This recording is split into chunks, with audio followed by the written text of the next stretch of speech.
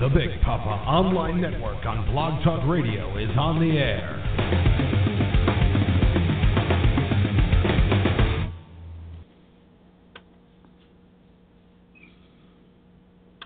What is At Eye Level? A reductio ad absurdum look at the headlines, from politics to pop culture, from the corporate to the individual.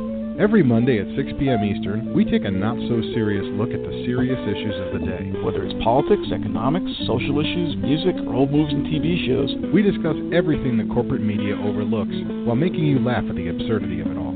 Hell, you've got to have a sense of humor about life. Just look at the headlines. So join me, Matt G. And me, Doc Savage. Every Monday at 6 p.m. Eastern as we navigate the sea of trolls, talking points, and trickery. We try to figure out a way to be there when tomorrow comes. At Eye Level, bringing more to you. Only on the Big Papa Network, on Blog Talk Radio.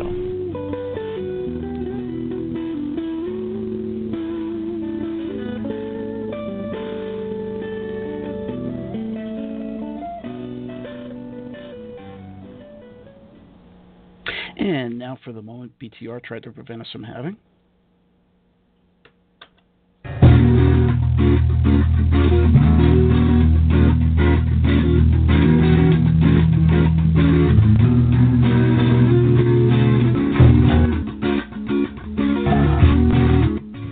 You're listening to Weird Scenes Inside the Gold Mine, your essential guide to all things wild and wonderful in the world of cult entertainment. Tonight, Spanish horror. Up Online Network.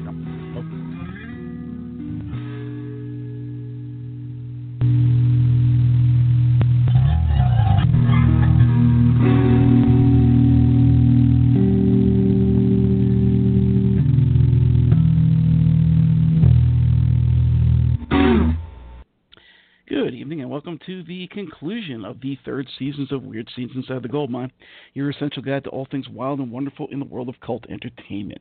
Drop in for a spell and join me, Doc Savage, and my co-host Louis Paul, as we discuss the beloved, the hated, the weird, and the wonderful world of cult film, music, television, and more. Tonight, well, we've already spoken at length in prior episodes to Jess Franco, El Hombre Lobo, Paul Naschy, and the director of The Blind Dead, Armando de Osorio. Tonight, we fill in the gaps in the short-lived but much-beloved Spanish horror scene. So we'll be touching on everyone from Naschy collaborators Leon Klomowski, Carlos Arret, and Javier Aguirre, to the likes of Eugenio Martin of Candle for the Devil and Horror Express, Jorge Grau of Let Sleeping Corpses Lie, Eloy de Iglesia of Cannibal Man, Narciso Ibanez Serrador of Who Can Kill a Child and House That Screamed, Jose Larraz of Vampires and Black Candles, Vincent de Aranda of The Blood Spattered Bride, Claudio Garin of The Doll from Hell, and Pieces, Slugs, Pod People, Helmsman, Juan Piquer Simone, and many more. So join us for a final exploration of the grim world of Spanish horror, only here in Weird Scenes Inside the Gold Mine. So I'm Doc Savage. With me is my co-host, Louis Paul. And Blog Talk tried to prevent us from getting on tonight. They wouldn't let me Skype into the usual line for some unknown reason. Hillary Clinton's people. That's it. It's the friggin' Clinton trolls. It's super PAC that she pays to have people trolling the internet. They said, "Oh, you like Bernie Sanders, so we're going to prevent you guys from going on." Like, fuck you. This election is so disgusting at this point. It's so beyond rigged. I don't care where you stand. You've got to admit that the system is rigged, and it's rigged against all of us. So that's all I got to say on that point. But you know, if we could take a minute and 30 seconds to discuss this, which I'm sure you've been doing on other shows.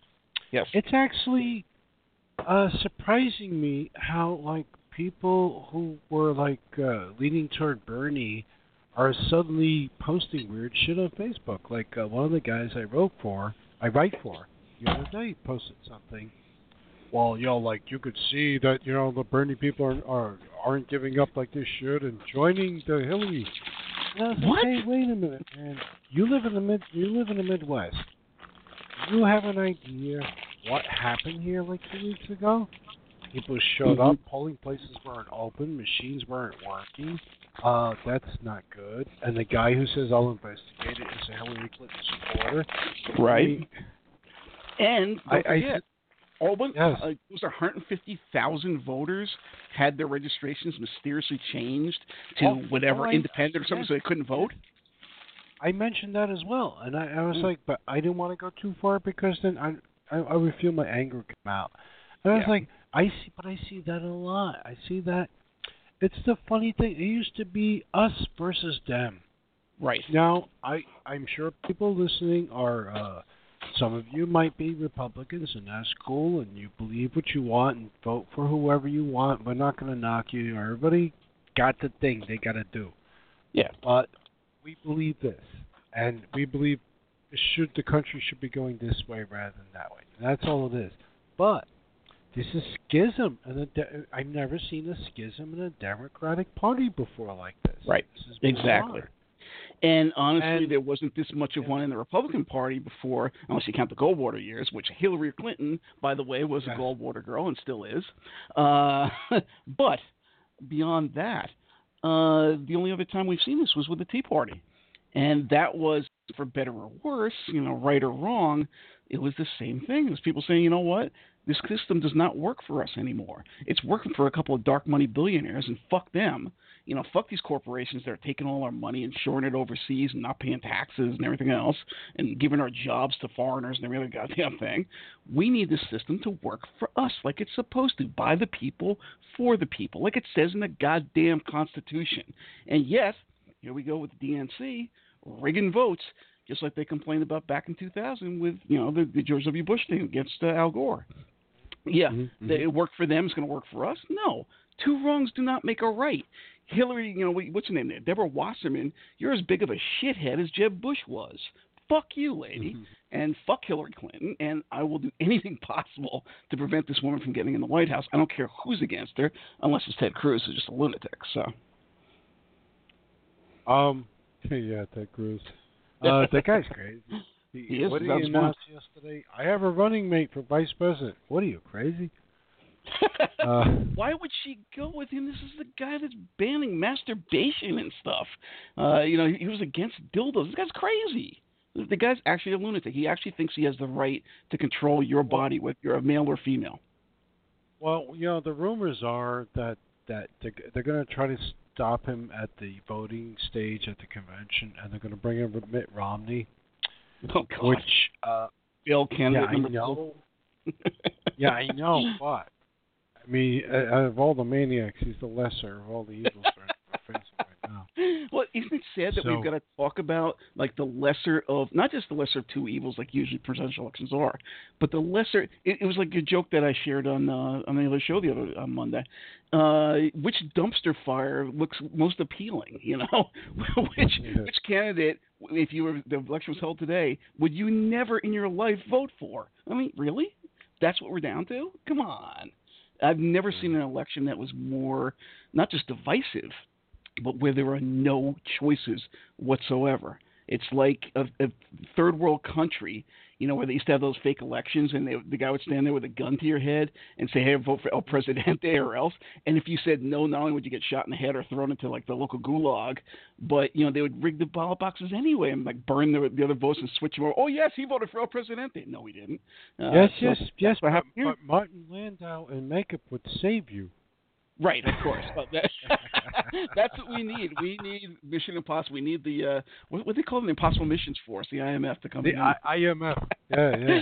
Take down Hillary Clinton. Take down the whole crap that's going on the right there. Forget about it. Let's straighten this whole thing out and get a candidate. Get Ethan Hunt for damn. We actually like the last one. So get Ethan Hunt in here. Where are you? That's true. Yeah, but we're speaking to Spanish Horror tonight. Well, we actually discussed a talent. I will say this before you jump on. Hold your thought. Yes. This was actually perfect to bring this political stuff in, which I usually don't like to do on the show that much. Maybe a little bit here and there, but because we're talking about a nation that suffered for decades under Generalissimo Francisco Franco, who was a fascist. Who had the same ideas as Ted Cruz about telling you what you should be thinking, how you should be living your life, your morality. He's going to legislate morality to you. And that's why Spanish Horror was so subversive. And then, when Franco was deposed, basically, finally, or he died, I forget what the deal was, the floodgates just opened and it went nuts. So there we go. It's actually a perfect day for this guy. And somebody we discussed at length over several episodes, the last one being a mind-boggling, I think it's 3 hours plus. Yes. Jess Franco, in an interview I did with him, was very outspoken, expletive all over the place. I actually put that. I think it's on my Facebook page under notes. If you guys, anybody's listening, interested in taking a look at that, because I actually wrote it for a small press publication many years ago, a very small press publication, not the one you're thinking of. Yeah. And nobody was interested at the time because it was still early.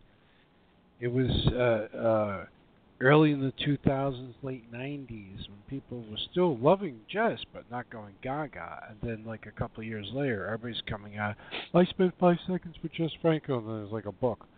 So, yeah, he really spoke a lot about that and how oppressive it was. And as a guy that love him or hate him, he really spoke well about that whole scene there politically and how it affected him personally.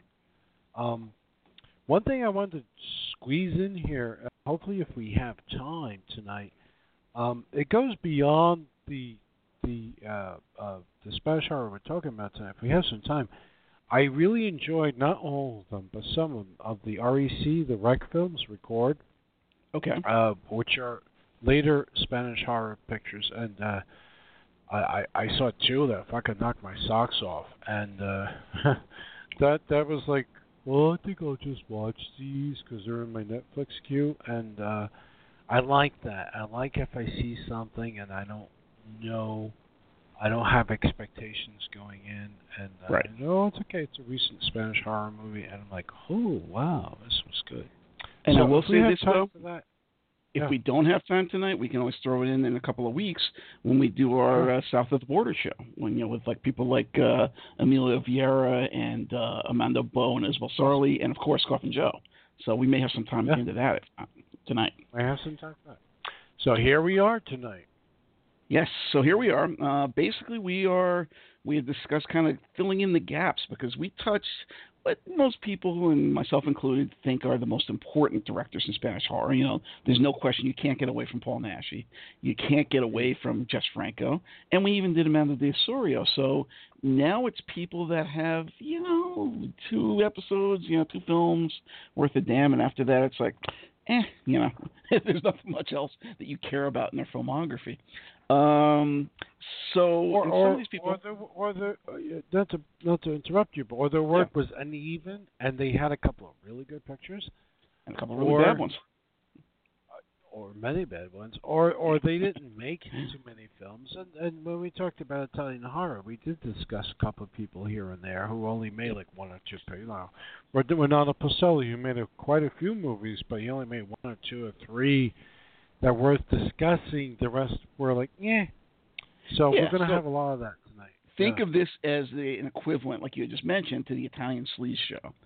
This is not necessarily a Spanish sleaze show, but it's the same idea. We've got I don't want to say lesser directors. I don't want to tar them with that brush, but guys who really only did 1 to 3 films that you're going to give a shit about. And after that, it's like, even if they had long careers, like, who cares? It's just mainstream bullshit. They work for TV, whatever.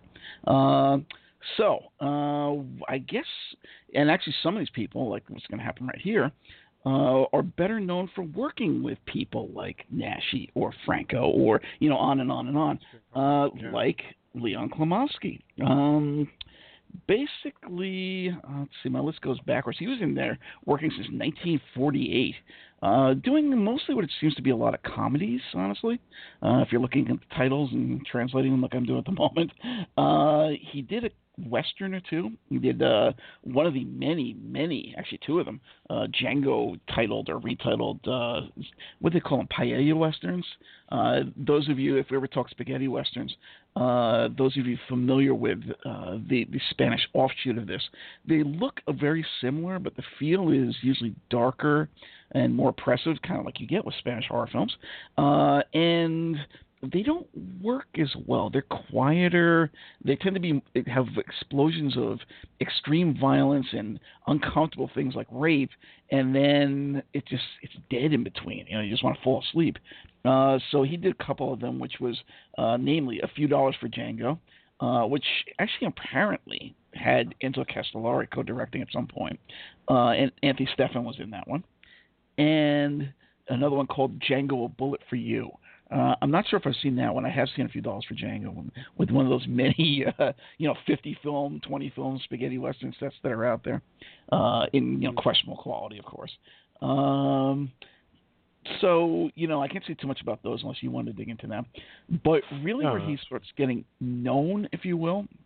Oh, and he did another one. Reverend's Cult is another one, and A Bullet for Rommel, which is war movies. He did a couple of war movies in there.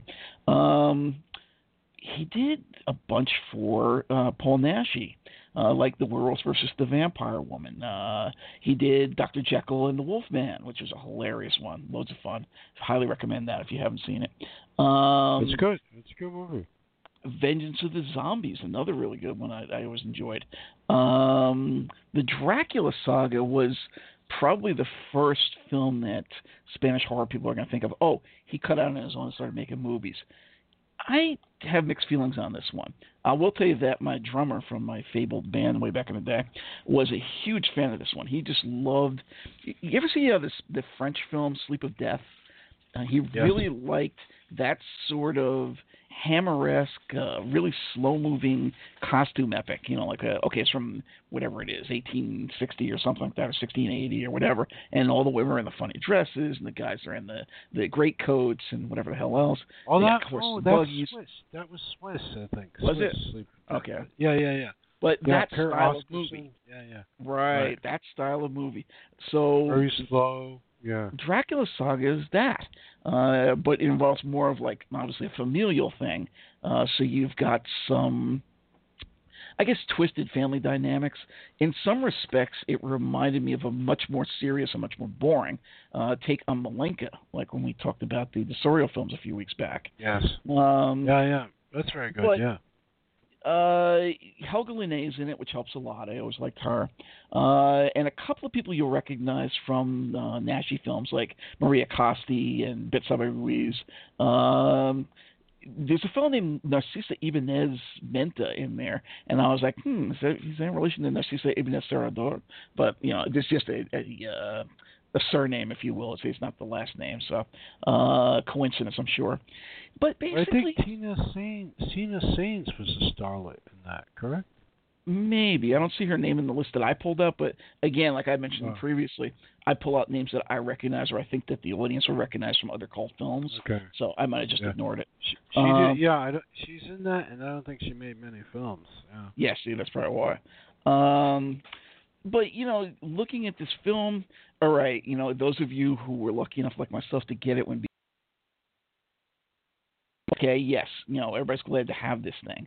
But is it worth seeking out, especially if, as you indicate, a lot of the Naschy films, the collector's market has insane prices on these things?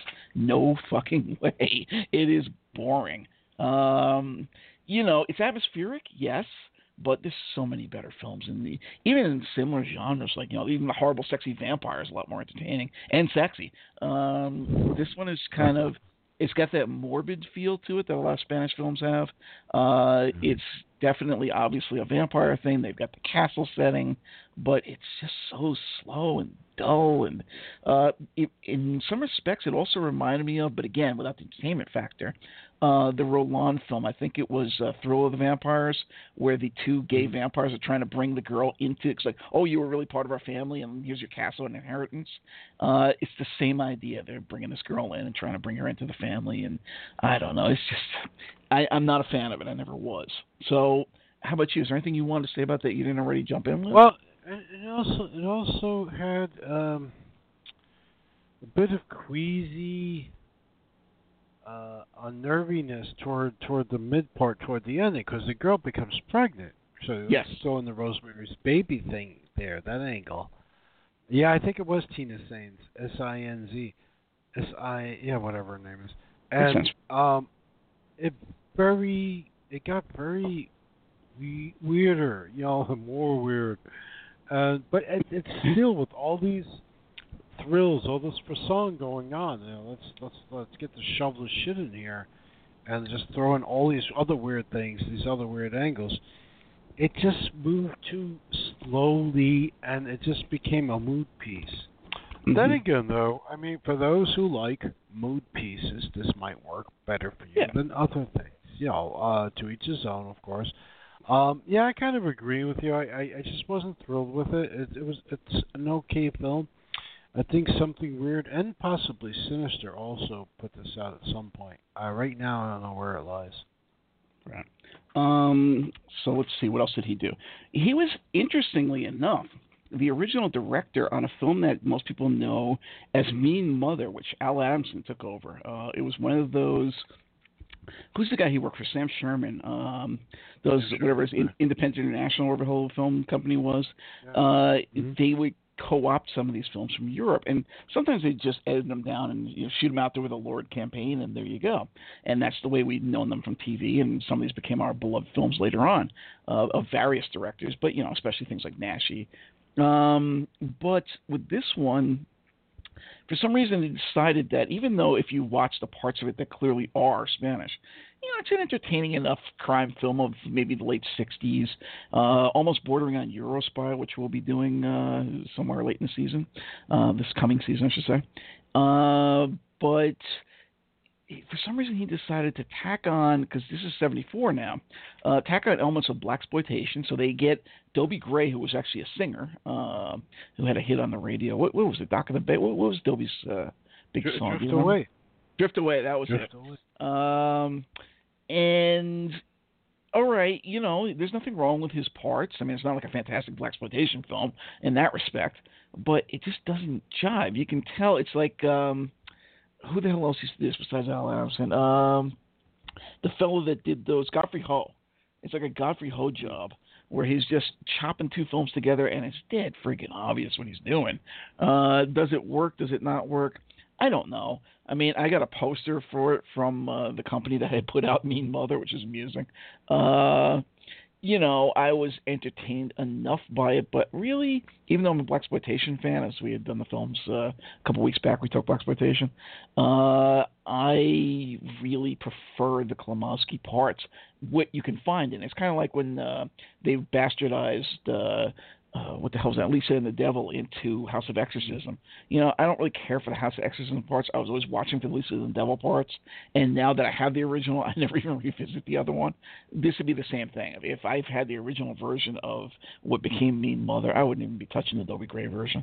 But again, it is what it is. It's sort of an unrecoverable mishmash of, on one half you've got like Luciano Paluzzi running around, and the other half you've got, Marilyn Joy and Dobie Gray. So I don't know. It's interesting, I guess, depending on how low you go on the bottom feeder scale. Well, you want to talk to my understanding, Dobie Gray is in the original. Really? And Frederick Forsyth, I think he's the guy you're thinking of from the Eurospy thing. He's in that. He was in Hitchcock's Topaz. They try to make him big over here. But they brought everybody. What's the funny thing about this movie is, and it's the weird thing about Al Adamson, a friend of mine actually worked with Al as a photographer and editor for many years. We should probably bring this guy on at some point. He's got stories you wouldn't believe. So this is like a 1968 movie or thereabouts, and they reshot stuff. They shot stuff in '72. Right. Can you believe that? Yep. And that's about when they pumped it back out again as a blaxploitation film, which is so bizarre. We're talking about massive re-editing. Everybody's like 5 years older. So it's like a different movie from what it was. I think I may have seen the other version in French because there was a period. Yeah. There was a period when I was like really curious about things like that. I wouldn't say I was anal retentive. I was like, I'm really interested what this might have been, and it was kind of rather dull. Yeah, I'm watching a Spanish film in French. What do you want? But and it was rather talky. So here they I think they jazzed it up with a little, judicial cutting, some shooting probably in New York or wherever, West Coast. Wherever. I think Al Adamson was a East Coast-based guy, and then it got too expensive. He went out to the West. So, either way, it doesn't work. But, yeah, that's the story with that one. And just on the note that you had mentioned, since you brought it up, I would love to do an Al Adamson show. I have pretty much everything the guy ever did. Again, bottom feeding stuff is like Milligan, but I do enjoy it for what it is. So yeah, that would be a great idea if you can grab your friend. Some of his films are bizarrely entertaining. Some may even edge toward the creepy scale, like Dracula versus Frankenstein. I thought you were going to say Carnival Magic. That was kind of creepy in its own way. Yeah. So's the other. Yeah. I mean, yeah. It's weird. Yeah, I definitely enjoy it. We should consider that. Yeah. So then he does another one, which was The Vampire's Night Orgy. And this is actually one of my favorites of these Spanish horror jobs. I mean, even including stuff like Naschy. It feels sort of like a Naschy film, but it's very dark. You want to talk about effective atmosphere? Basically, it's the same line as Devil's Nightmare, the French-Belgian film, which we talked about during our Vive la France show.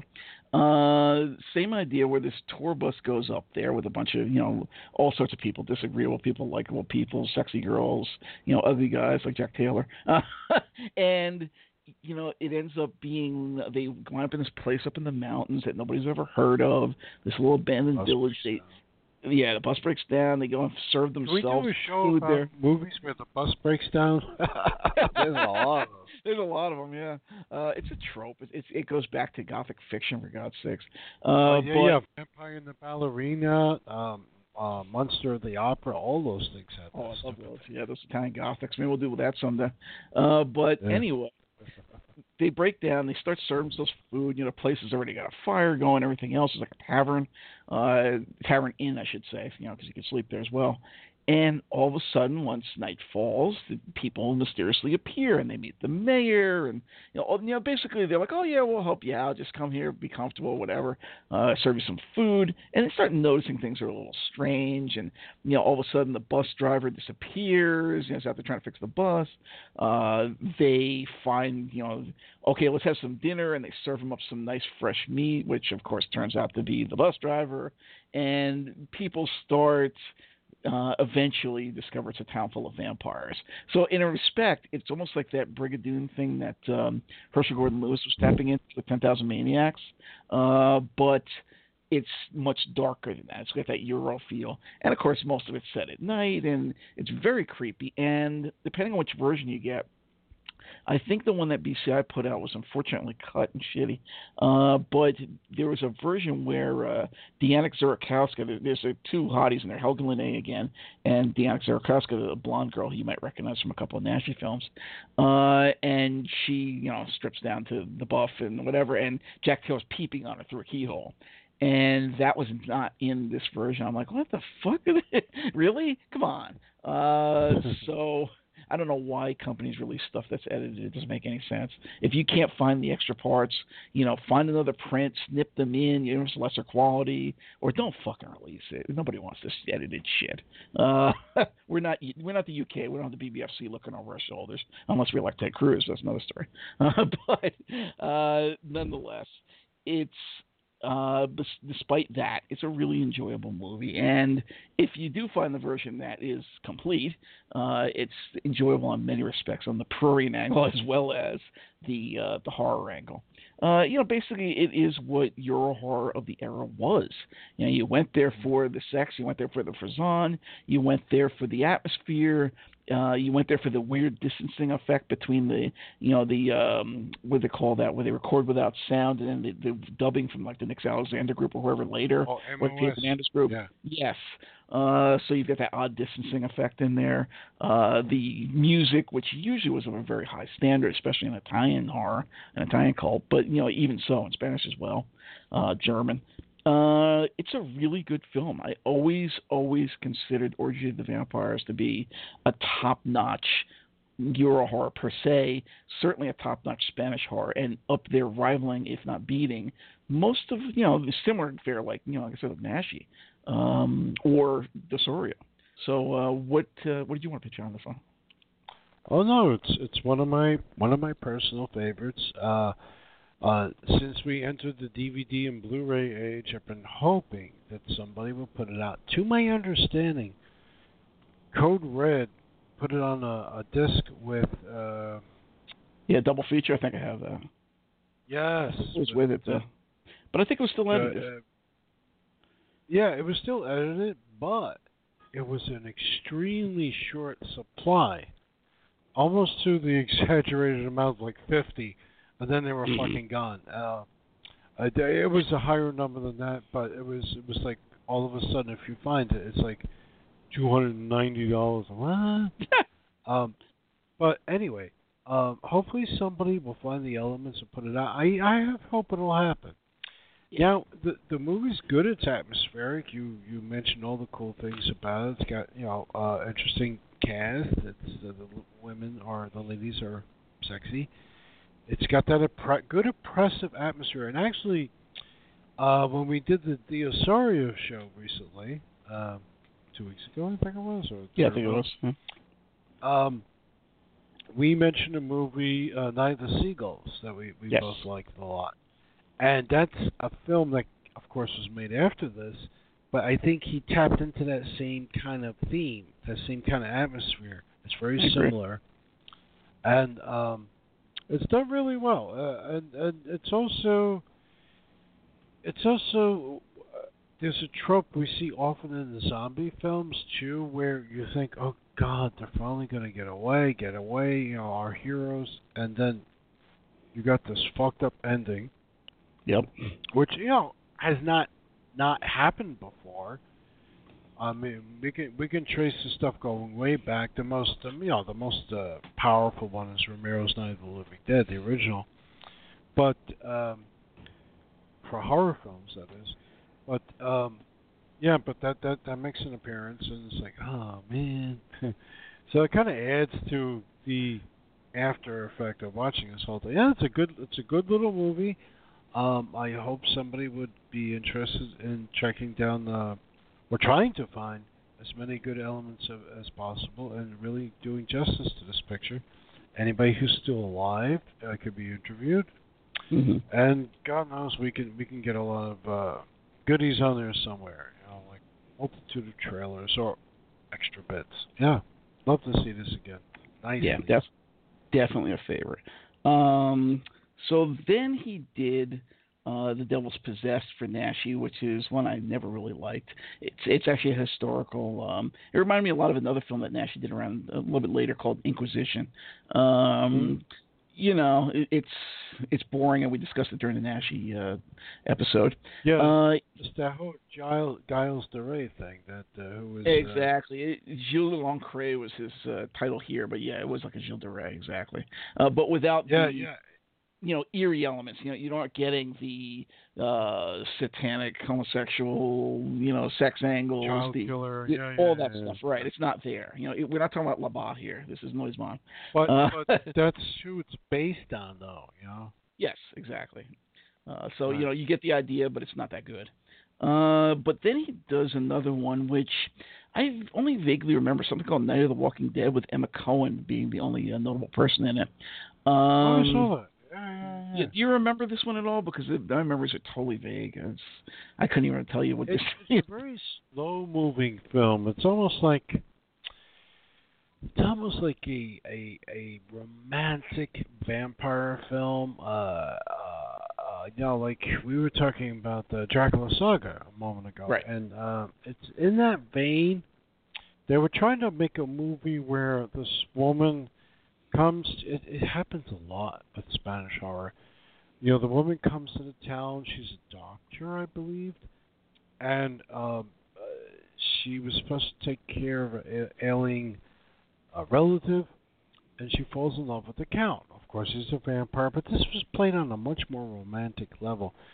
For a long time, actually, Holland it came out in Holland, of all places. For a long time, people who really remember bootleg video. Well, I hate to say the word bootleg video, but like the trading thing that gray was market, going on, and then finding, gray market. There you go. Thank you. I'd rather use gray market. Somebody found it in Holland. Somebody got a print of it and a copy of the tape rather, and it was making the rounds. And it was in English of all things. You found a movie in the Netherlands in English that was made in Made in Spain. with Korean subtitles on it. Korean subtitles. I've seen those too. That's the way that runs always. Yeah. It was slow. I wasn't thrilled. I was actually rather disappointed when I finally did get to see this, and we're talking about in the 80s. And Emma Cohen, she actually appears in a few Franco movies. So she wasn't really somebody of note, like you would really remember her. She was cute. And I think she was in Jorge Grau's Living Dead at Manchester Morgue, as well as Horror Rise from the Tomb for Nashi, and a couple of Nashi films, I think. Smaller roles. She wasn't a Usually featured actress in those. Yeah. Well, I think she was the final girl in Horror Rise from the Tomb, but yeah. Wow. And then what? But no. Nothing. But yeah, no. I just remember it as being a romantic vampire film. They just tried to do something different, which is probably why you only found it in the Netherlands. No one else had it. So anyway, after this, he did People Who Want the Dark again for Nashi, and again, anybody interested can go back and check the Nashi show. And that was kind of it. I mean, he did a couple more films into '78, and that was, by the time he started getting into '77, '78, the Spanish horror boom had died. I mean, it was really kind of concentrated in arguably '69, but I would say more like '72, really, maybe '71, through maybe '75 or '6. That was kind of when all the Spanish horror was going on. And then after that, there really wasn't much. Franco was dead. Things had loosened up. Directors actually started gravitating into porn for a bit, straight up, as opposed to trying to hint a little bit of sex into a horror film or something. And then they just kind of, I guess, went to TV because Klimovsky himself was involved with a show called A Baraka for 9 episodes, or actually 6 of the 9 episodes. So there's really not much more to say about him, except that I thought he was one of the better, not the best, but one of the better directors that was involved with Nashi, and he certainly was the most capable of Nashi collaborators on his own.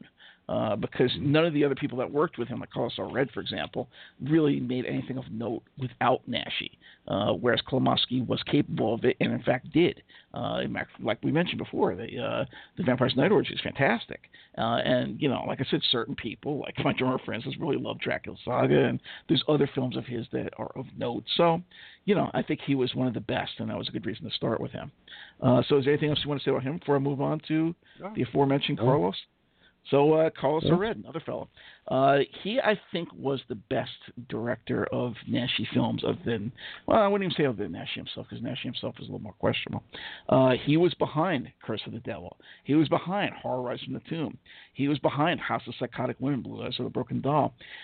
He also did The Mummy's Revenge for Nashi, which a little more questionable, and again, never made it to these shores on DVD. I only saw it in the VHS days. And actually, I remember renting it at Blockbuster one time. But that's basically the last time I'd seen it was on VHS. But outside of doing these Nashi films, which is, okay, we should mention him because he was a director and his name isn't Paul Nashi, he didn't really do jack. Stuff like The Night of Fury, you think that would be something, but I never heard of it. The Frigid and the Vicious, what's that? Apocalypse Sexual. I mean, okay, I don't know. Is that a horror film? I saw that. I saw that. Did you? I saw that. Yeah. Actually, Lena Romay's in that, actually, of all people. See, so it is a porn. He does a film after this called El Hombre del Pito Mágico, the man with the magic dick. The little babe. Man with little pecker.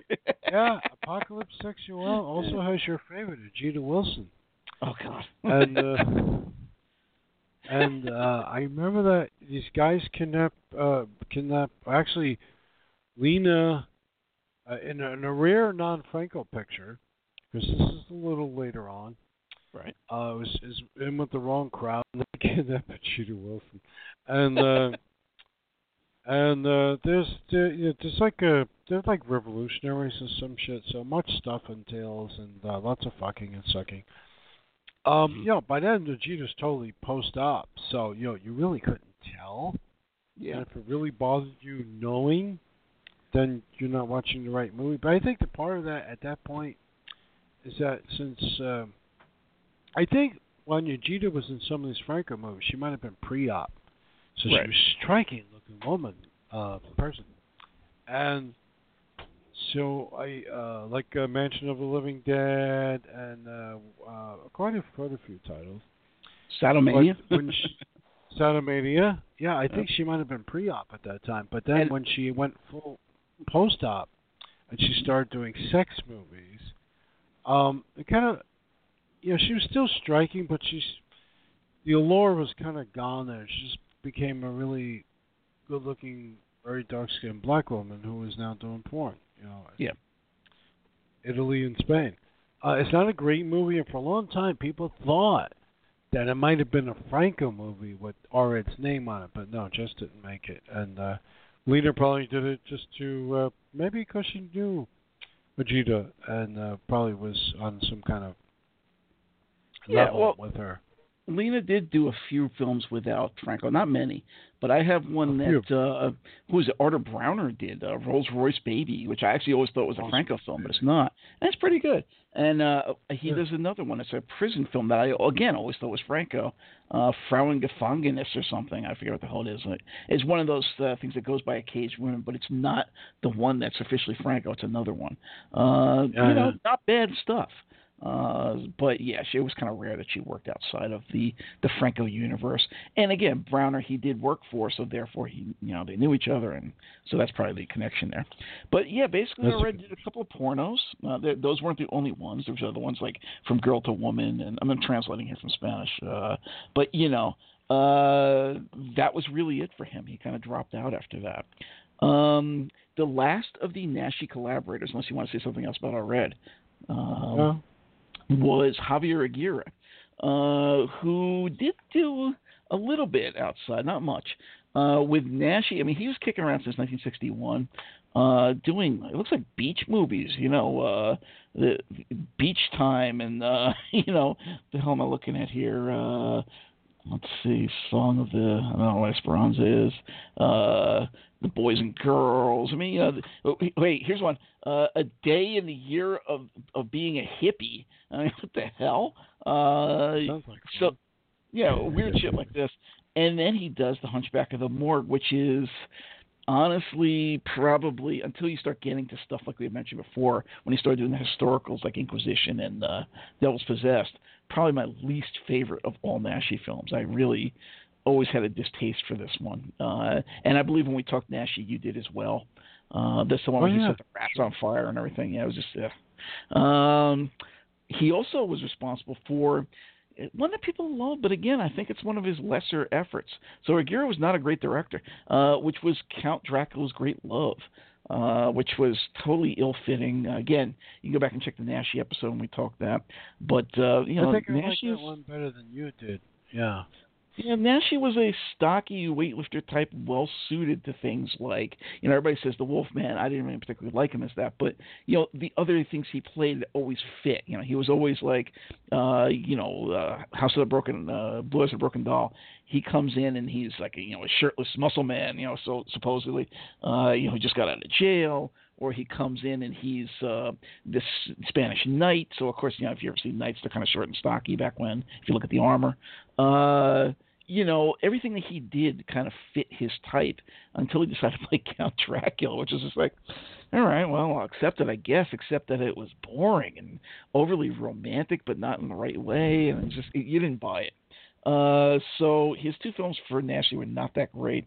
But then he did, in the middle of a couple other things, which were, again, it looks like he started doing pornos already.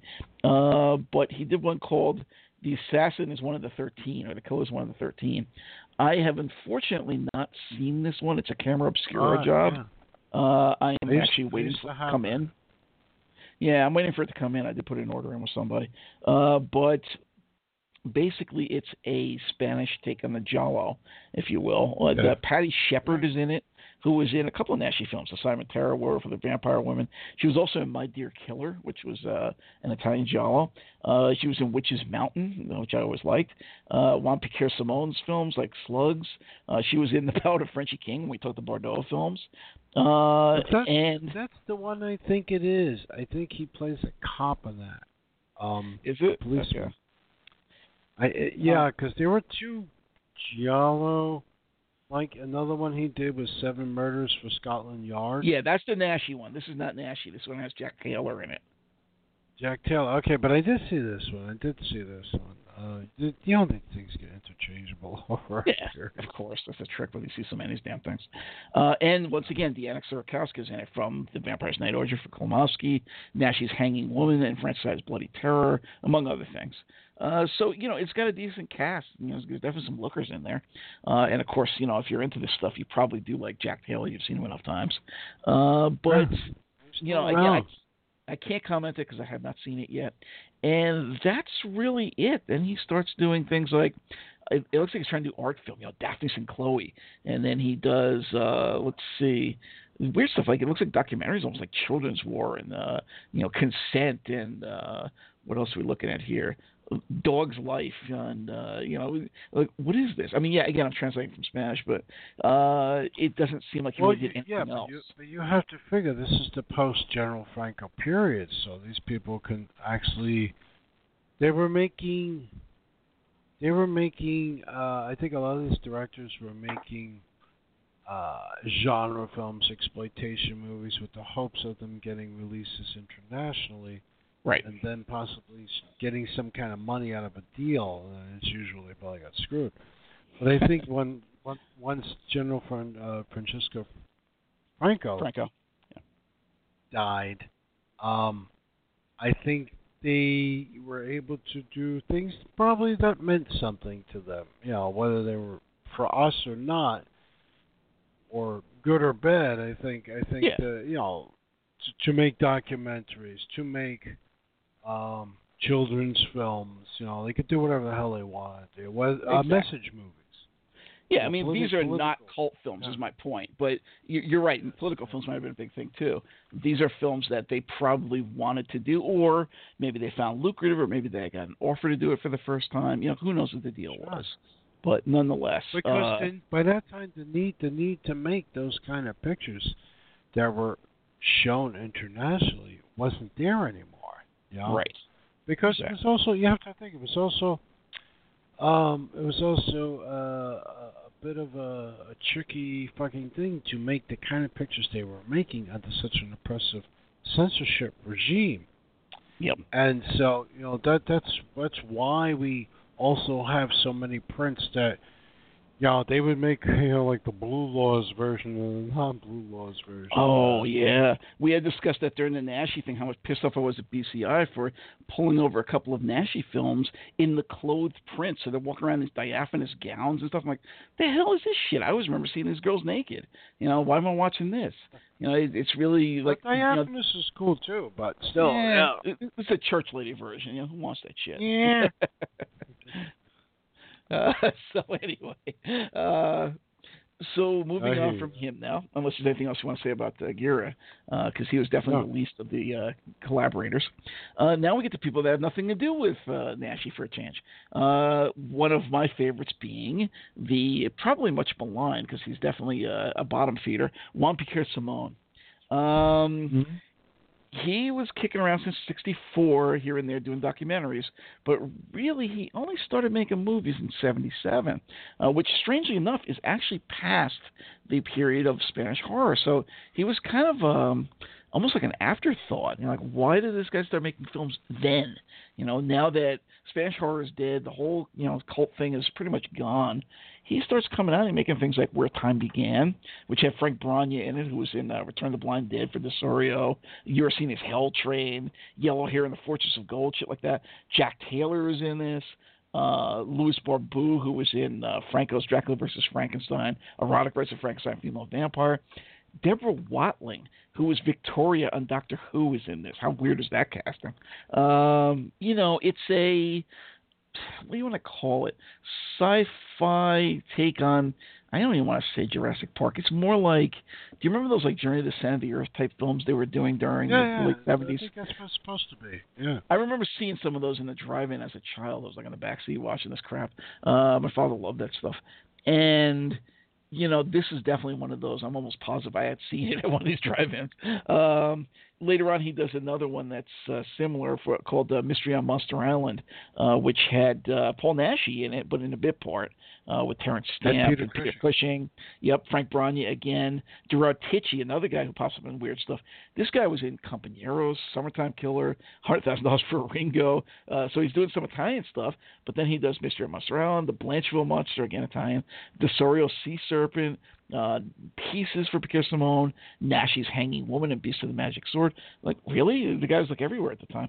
Louis Barbeau again. So basically, these two films, okay, they're separated by about 4 years, but it's the same basic genre. You know, you're talking about this sort of pellucidar, you know, Jules Verne-ish, you know, discovery of you know, almost like the comic books with the Savage Land. Oh, look, there's Khazar in the Savage Land with Sabu, or whatever the tiger's name was. That kind of a film. I guess you could call them like Boys' Own Adventures in a way, those of you who are familiar with the British magazine. And then he starts doing, in the middle of this, a weird film that wound up on Mystery Science. It's one of those sort of things, called Supersonic Man, with Cameron Mitchell as the evil doctor, and Frank Bragna again. It's very similar. If it's not the one that they showed on Mystery Science, it's very similar to one of the ones that they did, like the Puma Man. Not quite as stupid, but close. You know, a guy going around in a cape. It's an attempt to make a superhero film, probably in the wake of Superman, but with zero budget and a really campy sense of humor in it. Again, it's entertaining enough. I wouldn't run out to get it if I were you, but you know, it's if you're into this sort of thing, you might enjoy it. And he did now. What he's probably most famous for, is Pieces. Now, I had remembered avoiding this for years because there was a point where I finally got into the slasher film. My friends started to appreciate it. But I was always of the mindset that, you know, first off, I'm into atmospheric Euro horror. You know, I'm into the old fairy tales and, you know, the idea of supernatural forces impacting our lives and things like that, as opposed to Joe next door gets pissed off at his job one day and starts going hacking up all his neighbors. That doesn't really scare me. That's just kind of like real life and annoying and depressing. But later on, I discovered the peculiar charm of the 80s slasher and the idea that you basically hate everybody on screen and you're just there to watch them. Well, wait, they took the clothes off. They smoked a joint. No, they're going to die. And here comes the stupid slasher that's invincible and never gets killed for some reason. And, you know, they've got a weird charm to them, which is distasteful but amusing if you're in the right mindset. But at the time, I was like, I don't know about this stuff. I mean, I even avoided for a long time the Italian zombie thing, just because of all the, you know, the eyeballs being gouged and heads being ripped off and every other thing. And it actually took a fellow who was a hippie back in the day, who was really into this stuff, to get me into this stuff. And he started introducing me gradually, and I was like, oh wow, this is really cool. What have I missing out on? So Pieces was one of those. I discovered it pretty late. Might have been as recent as like 8 years ago, somewhere around there. It was before the DVD came out, but it wasn't that long ago. I mean, it was within a decade or so. But I'll tell you, I enjoy the shit out of it, and not just, you know, because what happened is the DVD is what really changed it. The one that I think Grindhouse put it out, because they, instead of just being this distasteful, you know, 18th party gray market thing, like, you know, a friend of mine was trying to show me, really muddy thing. It was one of those things you get like in the dollar bin. All of a sudden, here it was in a nice clear print. It was uncut, and there was this track on it where it had an audience participation sort of thing. They actually filmed an audience where they showed this film, and the audience was like, it was like Rocky Horror. They were just going nuts and laughing at all kinds of inappropriate shit, and yeah, it was just hilarious. You're watching it, and it's like what would have been stupid or boring or gruesome or whatever, you know, you just would have went over your head and ignored it, who cares, all of a sudden became like hilarious. So I really, really appreciated that and really got into this film because of it. And actually, it kind of got me into Pierre Simone, and that's where I started finding all the other films of his, for better or worse. Christopher George is in it, who I love anyway. Go ahead. Yeah. No, Pieces, I have a really interesting story about Pieces, is that for years I worked in this really artsy place. It was actually New York Public Library for the Performing Arts. Woohoo! So, like, there was a crowd of freaks and there was a crowd of the hoity-toities, and there was a crowd of people like you wouldn't believe. The stuff we're talking about now is nothing. So, there was a guy very much in the theatrical arts, and he knew people like Eli Wallach, from his theater career, and Josh Mostel, and all these people, and Helen Hayes. Nice guy. We kind of got along pretty well, and the funny thing was, this guy, and this is before I had seen it, he said, my favorite movies is Pieces, the Spanish horror movie. Like, I like this kind of stuff. I don't think I know this one. He was trying to explain it to me in the most erudite manner. I'm like, what? What? I can just picture that now, considering the plot here. Go ahead. Yeah. For decades, he still loves it, and I'm like, what the fuck? And you could not place it. This guy, he was a personal friend of Jonathan Frid. That's how I met, the one and only time I met Jonathan Frid, too. Okay. But yeah, so you can tell what kind of crowd he ran in.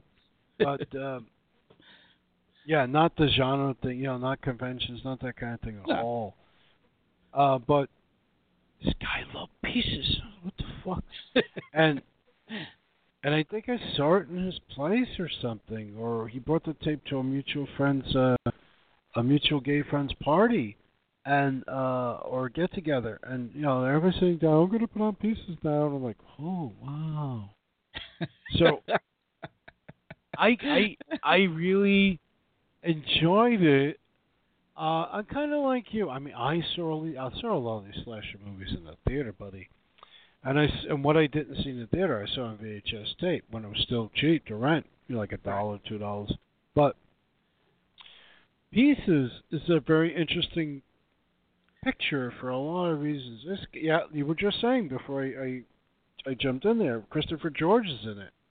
Yeah, and actually, since you mentioned the fact that this guy running with this particular crowd and being gay, and there's a reason this film in particular appeals to a gay audience, because there's this whole, without giving much away, there's this whole sort of subtext about this kid and his mother, his childhood trauma, and it's just so ridiculous and over the top. It almost makes you think of the sort of like the Mommy Dearest thing. Like, wow, this is just you gotta laugh. There's no way you can take it seriously.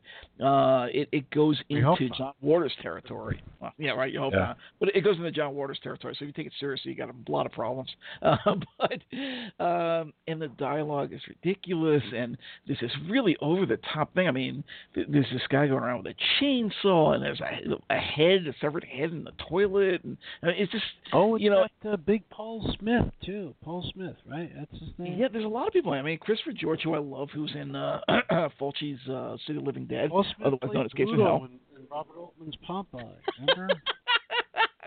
Wow, Bluto. Linda DeGeorge, who is his annoying wife, is in this one, and that's probably another reason I like her, because she's so shrill and irritating. Talk about neurotic.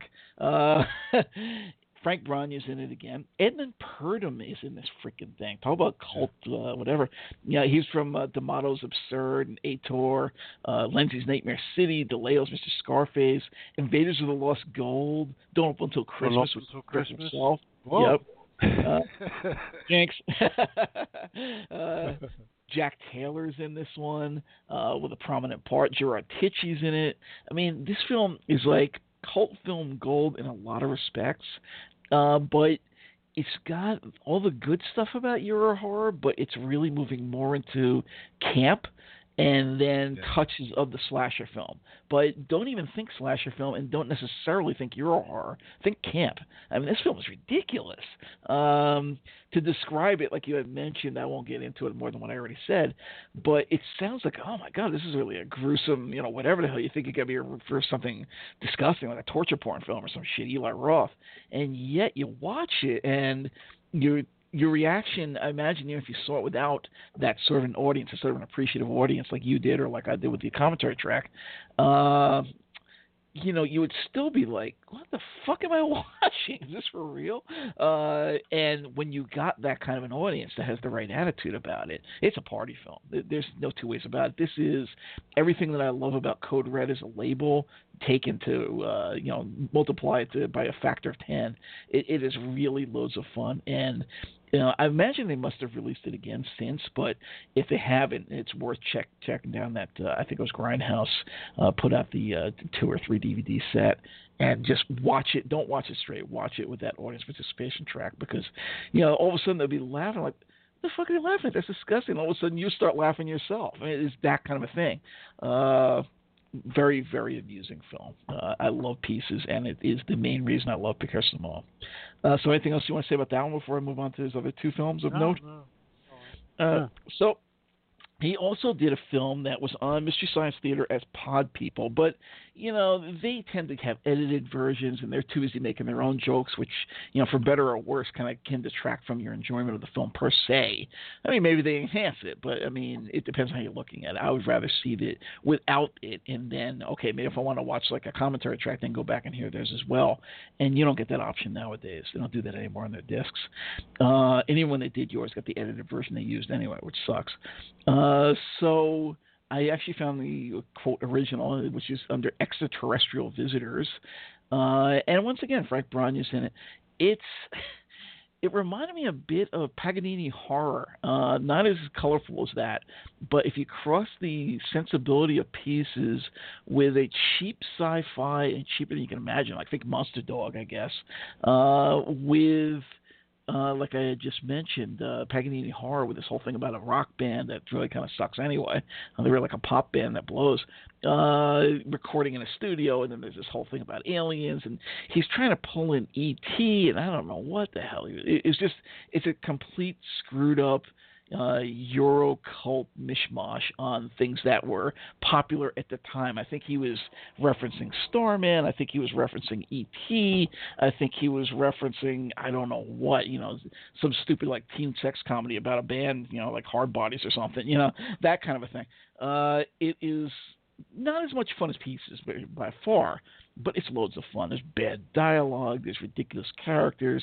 There's ugly little guys that think that they're tough and sexy. I mean, there's hot girls running around. There's also like goofy yuppie girls running around in bad clothes like on Bananarama or something. I mean, I enjoyed the shit out of this film. So if you've seen it as Pod People, you probably already know what you're in for. At least get a good idea there. But, if you could seek it out without the unnecessary commentary, if you will, I'm sure you'll still enjoy it if you enjoyed Pieces. Have you seen this one? You have anything you want to put on that one? Oh, I've not seen this one. It's a movie I've not seen. Yeah, it's worth checking out. And then he did his last film of note, which was Slugs. I remember seeing this all the time on USA way back in the day, and I originally had something of a distaste for it, kind of like what was the one that Mickey Dolenz' daughter, Amy Dolenz, was in? A similar idea. That wasn't Slugs. That was... I can't remember. It wasn't roaches, but they were giant something, some kind of bugs. So this one here, yeah, I mean, people probably know exactly what I'm talking about. They're into a cult film. I can't remember the name of the damn thing. It just came out recently, I think, on Blu-ray, believe it or not, from like Shout Factory, maybe 6 months, a year ago. But, yeah, I can't think of the title either.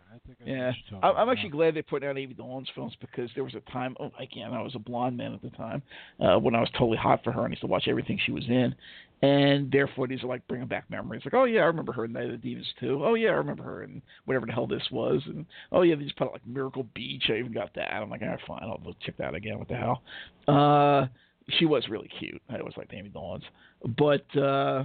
And that's just a big joke. It's like, where the hell did he get it from? Must have been the mother, because Mickey Dolenz is kind of weird looking. But nonetheless, this film was the same idea, but it's slugs. I mean, are you really gonna be scared of slugs? And they're kind of infesting the area. Of course, the usual thing is a radioactive mutagen or something, and they go around and they start killing people. So all of a sudden, people start vanishing under the slugs. There's like a couple of teenagers there trying to screw in the bedroom, and while the parents are away, and then the slugs come in, and all of a sudden they find them in their skeletons, and it's really stupid and there's a lot of elements that are kind of trying to be totally gross out, and to some extent they were at the time. But watching it now, it's more just like, oh, Ticks. That was the Amy Dolenz movie. Yes, Ticks is gross. Ticks. Yeah. Slugs is more entertaining, but it's the same idea. If you don't mind a little bit of like the ick factor and a whole lot of cheap, like, oh my god, this is so stupid, I'm laughing at it. Again, in this sort of slasher but campy vein, you'll be entertained by this one. And that's kind of what Piquet Simon was in the end. He was coming in on the tail end after the Spanish horror really died out, and he was really working more of a slasher meets John Waters vibe. I don't know if it was intentional. I think I've seen an interview or two with him where he was kind of po-faced and acting like, like Lenzi, like, oh yeah, I make great works of art. Which is funny in itself, but they're definitely entertaining for what they are. I do enjoy Juan Piquet Simon films, especially Pieces, and then Pod People, and then Slugs, is probably in that order, and then the others are like, okay, yeah, they're fine too. So, how about you? Anything you want to say about this one? No, I have nothing to add to what you All right. have to say about Slugs. So now we're getting into people that are more like, say, maybe did one fucking film or two if you're lucky. Vincente Aranda, who did The Exquisite Cadaver with Capuchin and Teresa Gampera in it. Teresa Gampera being from Crypt of the Living Dead, or Hannah, Queen of the Vampires, if you prefer. And, of course, Capuchin being from, like, with the Pink Panther and things like that. What was the film we talked about last time that had Capuchin in it? Remember we were laughing about that? The Photos of Joy. The Photos of Joy, that was at Delirium, because she was kind of old at that point, but nonetheless. I don't remember a lot about it, but I definitely did see it. It wasn't bad. It's okay for what it is. But the film that he's best known for is The Blood-Spattered Bride. The reason that this film was well known for a while is because, especially in the 70s, the feminist movement was on the rise, and they really took a dislike to this because there is a distasteful scene in here involving a guy cutting off a woman's breast. And, the fact is that you could kind of pick up from Aranda that he had some sort of an issue with women. Okay, yes, that's there, no question. But, is it as bad as they were making out, especially by standards of things that came in its wake or, contemporaries even? Not really. It's distasteful at points. But I will say that I never particularly liked it. It's kind of an also-ran where it's like, well, I like Spanish horror. I got this film for under $10. All right. And I'm glad it's in my collection, I guess. Once every 10 years I might pull it out and reassess it or not.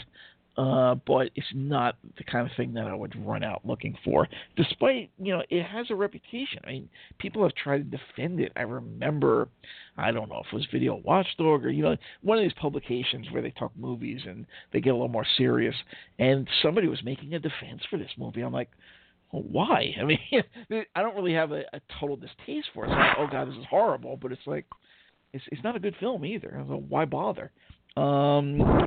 The only thing that's interesting about it, really, other than what I just said, is that, of all people, Alexander Bastedo, who was in The Champions, the British superhero spy series that we had mentioned when we did Cult British TV about a month back, she's in this thing. But otherwise, there's nothing to say about it. What did you think about this one? Oh, it's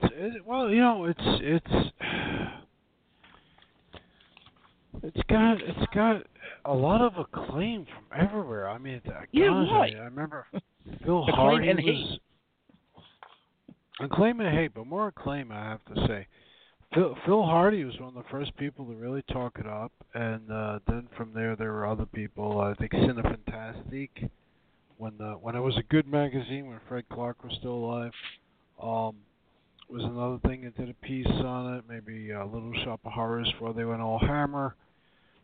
Back in the day, we didn't see these things that easily. Yeah. And so when they did finally turn up, and I actually think this movie is a good point actually to bring up that when I first saw it, it was in a very severely truncated version of VHS under some stupid title. A lot of the movies we're discussing tonight when they were available on VHS back in the day in the 80s. They were called one thing or another, And there were a shitload of different labels, and sometimes there were many different titles and different prints. Yep. It was like confusing.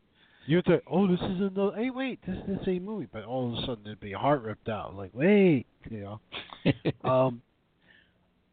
So, I think it's arty. It's a tad ponderous and slow. You keep waiting for it to get, because I'm me, sleazier. It doesn't really, but there are hints of things. And so yeah, I think cutting off the breast was pretty fucking sleazy, but it wasn't sexy. It was just kind of like, yeah. No, well, not sleazy. It wasn't sexy either. It was gross. No, at all. It was gross, yeah. But it was sleazy. No. Yeah, it was sleazy. Yeah, no, when I talk sleazy, I talk different sleaze. Well, you're probably talking about sex. Mean, Like you're saying, was like, okay, this is like a what was it? Play Motel, that sort of thing. Or who's the girl that was in it with the big breasts that I actually like as well? Was that Patricia Webb. Giordano? Giordano or Patricia Webb, that kind of thing. Okay, that's sleazy, and it implies that, oh, yeah, it's also kind of sexy. You'll enjoy this, but it's also kind of like you wouldn't show it to your girlfriend. Whereas this is just, I don't know, it's just distasteful. I mean, I didn't really care for it at all. No, I never liked it. When it all comes down to it, I never liked it. Actually, after seeing it, I wondered, with all the acclaim why bestowed upon it. I could never figure out why these people loved it, and I understood why the feminists hated it, but movie. Yeah. So I mean, somebody can write it. I've seen people. I think Maitland McDonough wrote something really interesting about it, something very heady. So she wrote the Argento book, Broken Mirrors, right. Broken Minds. Great book. I remember. Yeah, great book. And she writes a lot about erotic horror. Yes, I have one of those books. 50 Most Erotic Films Ever Made or some shit back in the 90s. Yeah. And I remember reading something she had written about this. And, she writes very well. I mean, it's just that, no, it didn't work for me. I'm not sure.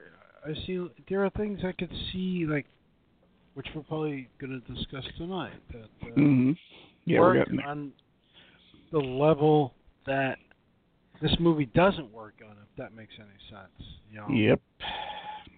And so anyway, no, neither one of us are fans of this, apparently. And this may be one of the ones you're going for, a fellow named Claudio Guerin. He did nothing of note, I mean, at least in terms of cult film.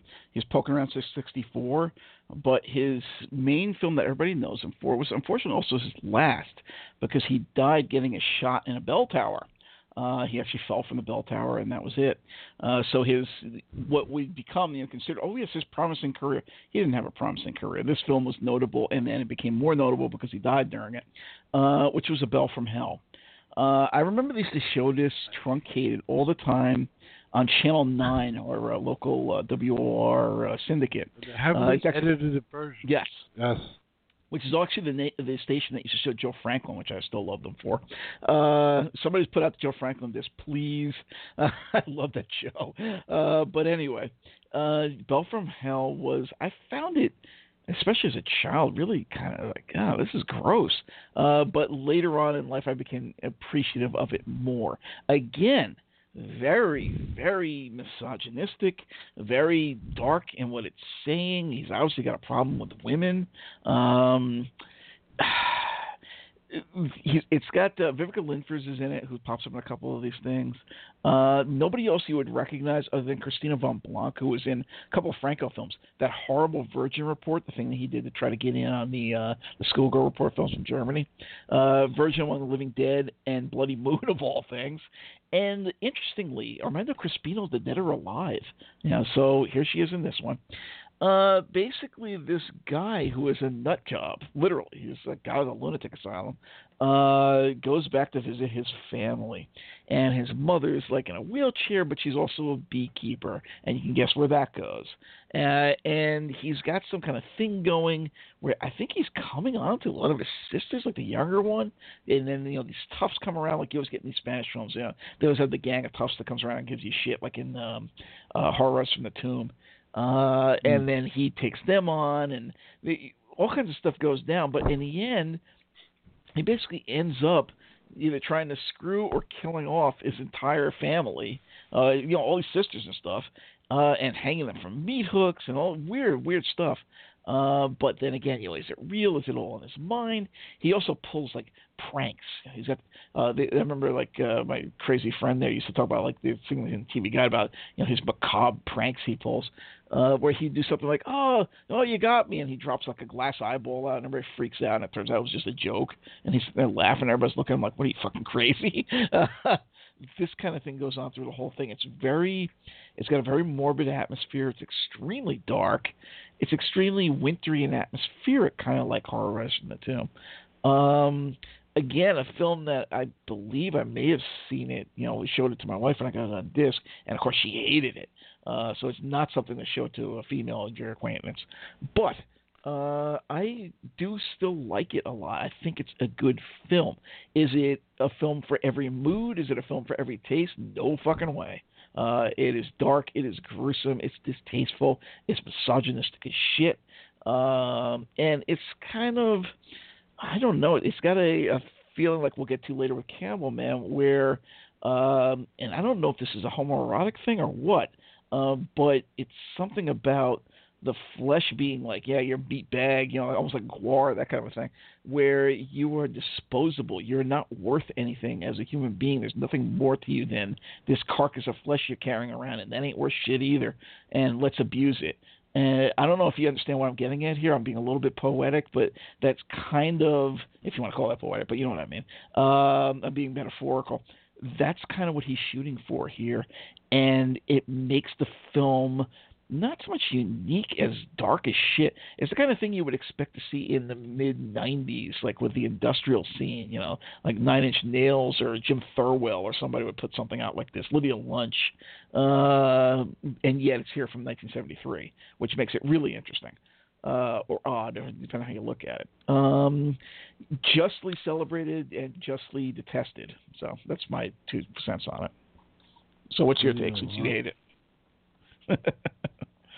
Oh, I love Lydia Lunch. I remember those things when I used to buy them from her. Do you remember back in? That's the only way you can get them from Richard Turner from her. To buy them from them. Yes, I do. Yeah, I don't know whatever tapes. Well, some of them then came out. Was the one Fist Gun is Loaded and the Kiss Napoleon Goodbye. I got on disc. Somebody put a couple of them out. But for the most part, she was invaded by Snatch via a gun. Remember that one? Oh, yes. That's the Richard Kern. I have that. That came out on disc, too. Believe it or not. Yeah, she gave the world's worst sloppy blowjobs, too. Ugh. Anyway. See, I enjoyed that movie, that short. Okay, I get this girl. I know where she's coming from, especially at that point in my life. I understood the nihilism. I was all for that in a lot of ways. Where she's coming from. That's why I collected all those things, not because I was a voyeur or curious, because I was there too. Exactly. Thank you. So, okay, you understand that. Other people will be like, what the fuck are you watching this for? What's wrong with you? No, I know where she's coming from. So, okay, go ahead. Yeah, I know where she's coming from. I know where he was coming from, too. Mm. Actually, I see that she resurfaced recently, so she's suddenly around. Yes. She's going to be playing tomorrow night at City Winery, part of the benefit for Ivan Julian from Richard Hell. Okay. Ivan has cancer, and they're trying to raise money, and she will perform. Are they all gone now? Because I know Quine's dead, isn't he? Quine is dead. Yeah. So I don't know what the hell's Quine is dead, but Hell's still around, and Jan Xavier is. Yes, he's still around. Work with him. Yeah, he's a good friend of mine. Really? We used to hang out. Nice. Actually, I saw him a couple of months ago. I wanted to surprise him. He did a little acoustic gig. In the middle of the acoustic gig, he stops playing and said, I can't play anymore. He goes, Louis is here. He says, I haven't seen him in 20 years. And he starts talking to his daughter. They got a room full of people. And I was like, wow, man, that was so... Did he break into Love Comes in Spurts?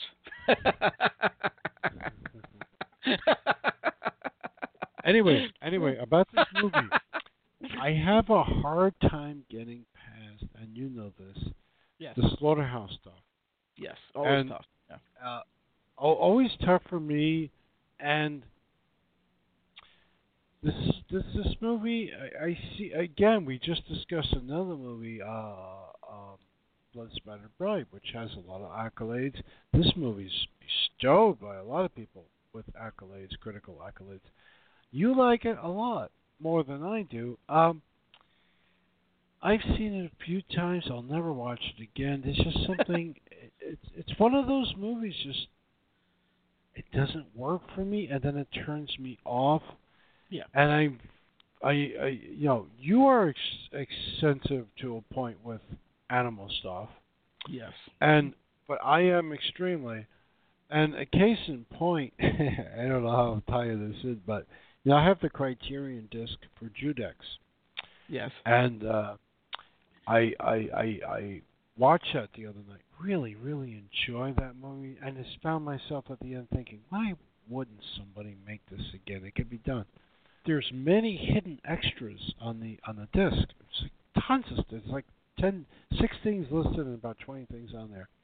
And one of them is The Art of Seeing with One's Own Eyes, which is one of Franju's first movies post Eyes Without a Face, which is a horse slaughterhouse movie. I saw that. Yes. Yeah. Well, you know what it is? He's making a statement, just like Cannibal Man, just like Bell from Hell, just honestly, he's making a honestly, but just I was like one of my favorite books, which is Rothschild's Marquise de Sade, which is not what it sounds like. But the whole story starts off with this young girl being introduced to the realities of life, which involve, going down to the slaughterhouse and getting, milk or whatever hell from this calf or whatever to feed her mother and help her out. And yeah, I mean, that's definitely in there. The statement is being made of, like I mentioned before, about, this flesh bag that we inhabit being garbage and shit and going back to shit. So there you go. Yeah. But I forgot for a moment, and I was watching that. I was like, oh, that's interesting. Oh, no. Yeah. I had trouble with that. Myself. I remember that. Yeah. I was like, oh, no. So, yeah, I can make it through some things, some lengthy stuff, which we covered in the past, which I still have a problem with, but I don't know. There was just something in the Bell from Hell, which just, I don't know. Maybe it's just so bloody, oppressive film. That's what it is. You're tapping into you hate Deodato. It's the same thing. It's that cannibal Holocaust sort of thing, without the supposed moral message. It's just the darkness of it. This prurient thing of, and not in a sexual sense, but in the sense of pulling apart the human body to disgust yourself with what's beneath. I think it's a satanic mindset, really, honestly, in the true sense. Mainly for me because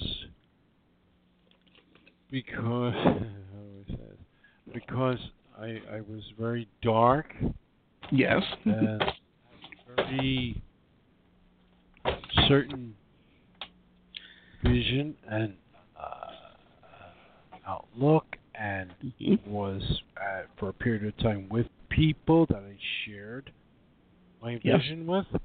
Thank you. And then I adapted from that. And then I am what I am now. And that's why we get along. Yeah. I you think might we're like very my similar, friend Kim as well. My friend Kim also, same deal. So. Yeah. And I adapted from that. And then I realized what I think is more important. And, you take bits and pieces from things, Yes. No, you don't leave everything behind totally. It's just you. No, you don't leave everything move behind. on. But yeah, right, exactly. You grow. Exactly. You grow, yes. But it's interesting to have the experience. But at the same time, when I see stuff like that, it just taps into parts of me that are like, no, that's not me, and I don't want to even see that. Yeah, no, it definitely will. Well, not everybody else, but I mean, those of us, it takes you back, if you will, and yeah. Yes, exactly. Yes. You've got to be able to distance yourself from it. That's true. Yes, yeah. So anyway, that was the only film of note for this guy, because, like I mentioned, he had died during it, and everything before it had nothing to do with this. I think he threw himself out of the bell tower, I believe. Did he do it deliberately? I wasn't sure. I thought he fell trying to get a shot. I heard different stories about that. I don't know. That's a good question, isn't it? But considering what he directed here, maybe he threw himself deliberately. I don't know. That's a good point you bring up. Let's put it that way. So then we got another fellow named Carlos Puerto, who did El Franco Tirador with Naschy, which again was another one of these historical jobs. But the film that he's most known for, among his very few films, I mean, he's poked around since '65 doing 2 documentaries, and then he doesn't do anything until '78, and then stops in '82. So he really was not that prolific. But the film he's probably best known for is Don't Panic, also known, or better known, if you will, as Satan's Blood. Louis Barbu's in it again. And, I really like this film. It's got there's something about it, yeah. Yeah. It's this thing about this couple, and they, quote, randomly run into another couple who introduces them to a world of, kinky sex and 4-ways and whatever else, and ritual, all sorts of things, kind of like what we were discussing before. And, at the end, there's like a kind of a dark ending, and then they end up, okay, wait, it was just, I forget where they got away, or it was a dream sort of thing, and then, whoops, here comes the whole situation again. It just, it's got that sort of a loop thing, like, to some extent you could say like Lenzi's Nightmare City on the light side, but it's darker than that. It's saying more than that. And I found it to be quite interesting. There's an interesting essay or take on it on the disc that's out right now, the Mondo Macabro disc, where they were trying to say something about how he was commenting on the fall of Franco and whatever else. Which I don't buy they that. lost the rights to, I believe. Did they? I'm not sure what's up with that. Yeah, they did a crazy ass sale recently, and I added that to my queue, and they actually told me that it's not available. They no longer have the rights to that title. So I was like, oh shit. Oh. Yeah, but I don't buy that interpretation. I mean, I guess everybody's got their own interpretations of things, and sometimes they ring true, and sometimes they ring phony baloney. That one rings phony baloney to me. This is more, I don't know. Do you want to say mystical?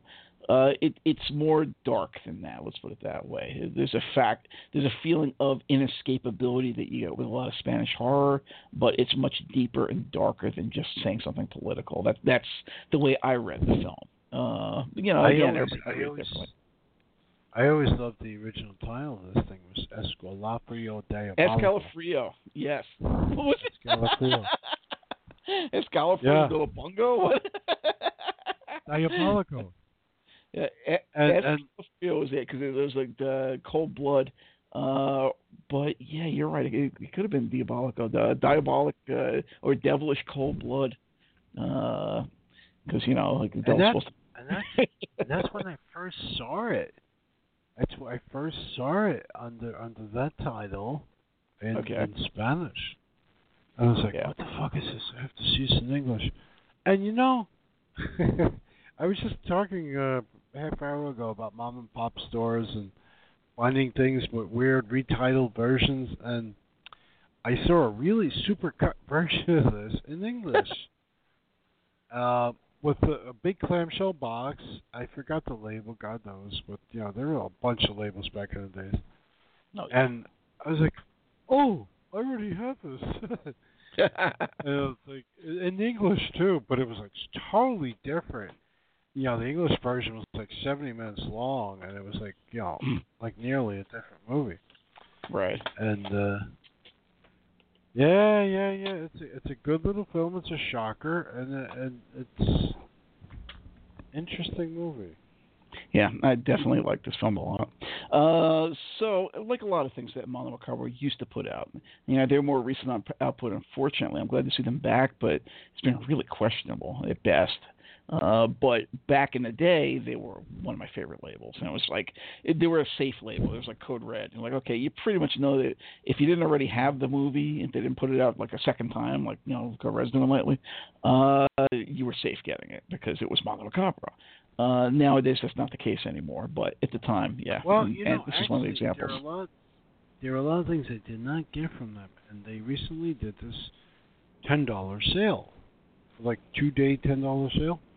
Right. And I said, no, let me get those Barry Premium movies because I guess like horrible bootleg versions of those. You know, The Warrior and The Devil's 3 and all those. Right, The Warrior. I remember. Indonesian things. Mm-hmm. And I got a shitload of stuff in them.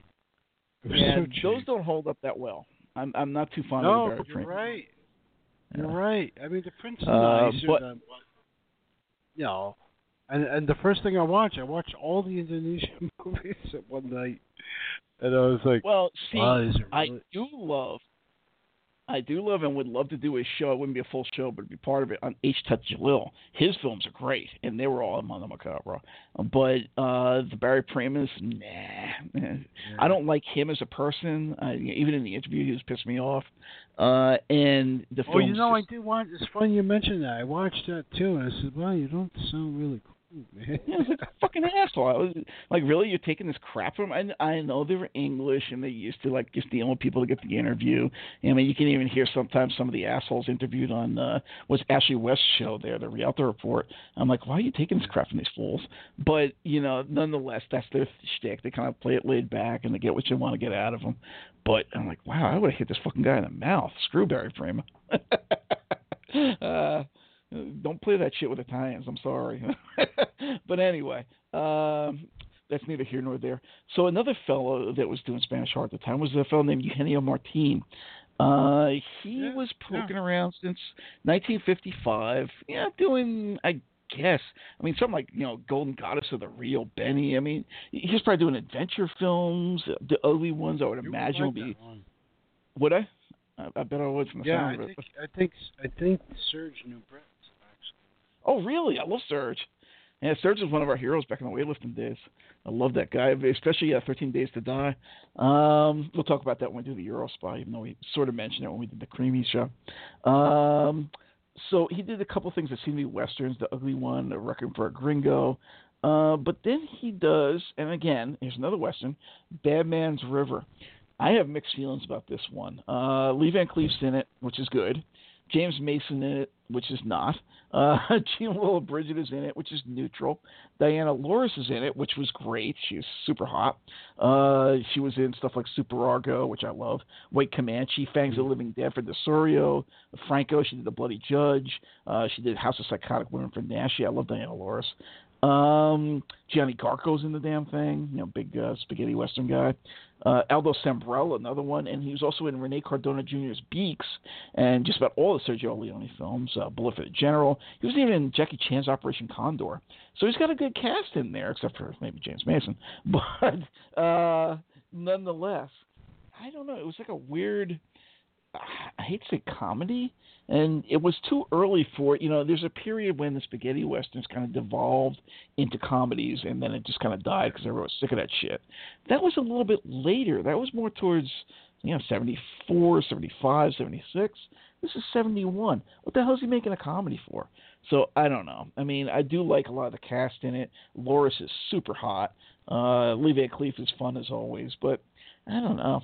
It just bugged me. It got up my ass that it was a comedy. It's like, nah, this doesn't work. Do you have anything you want to say about that one before I move? Bad Man's River? No. Yeah. So then he does the one that he's probably most famous for, which is Horror Express. I know you have mentioned in the past you're not a fan of it. I love this film. Again, oh, I am. Oh, you are? Okay. I rate this one highly among, again, just like we were mentioning before about, you know, Orgy of the Living Dead there, or whatever the hell it was, Night Orgy of Vampires. This is one that is like one of the, if I'm going to show somebody, oh, it's a Spanish horror film, this will be in the list. Horror Express is, you would think it's British because it's got Christopher Lee, Peter Cushing. There's another really likable, almost like a Margaret Rutherford type that's, I believe is Cushing's assistant. You know, all these doctors, historians, whatever. You remember who she is? I don't know. I always liked her.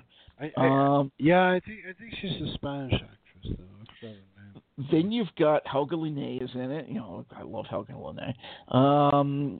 Telly Savalas is in it, and you know I always get a kick out of his ass. I'm sorry.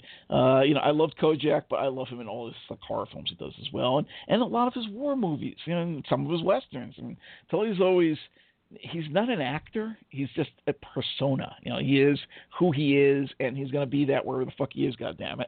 And I like that about him. I understand he's kind of a shithead and difficult to deal with and a big head and whatever.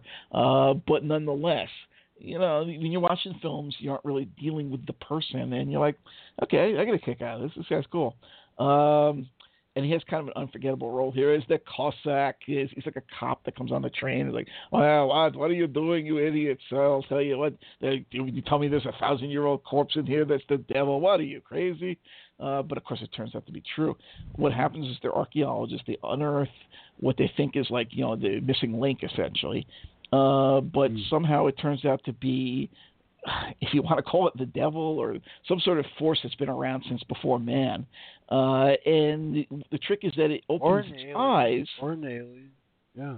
It could be that too, yeah, but I don't think he's really leaning that way, the way he wrote it. But, nonetheless.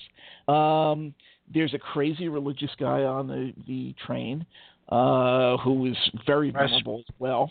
A fellow named Angel de Pozo. He's sort of like a Rasputin type. Yeah, yes, exactly. He's just like Rasputin because there are Russian royalty on the train.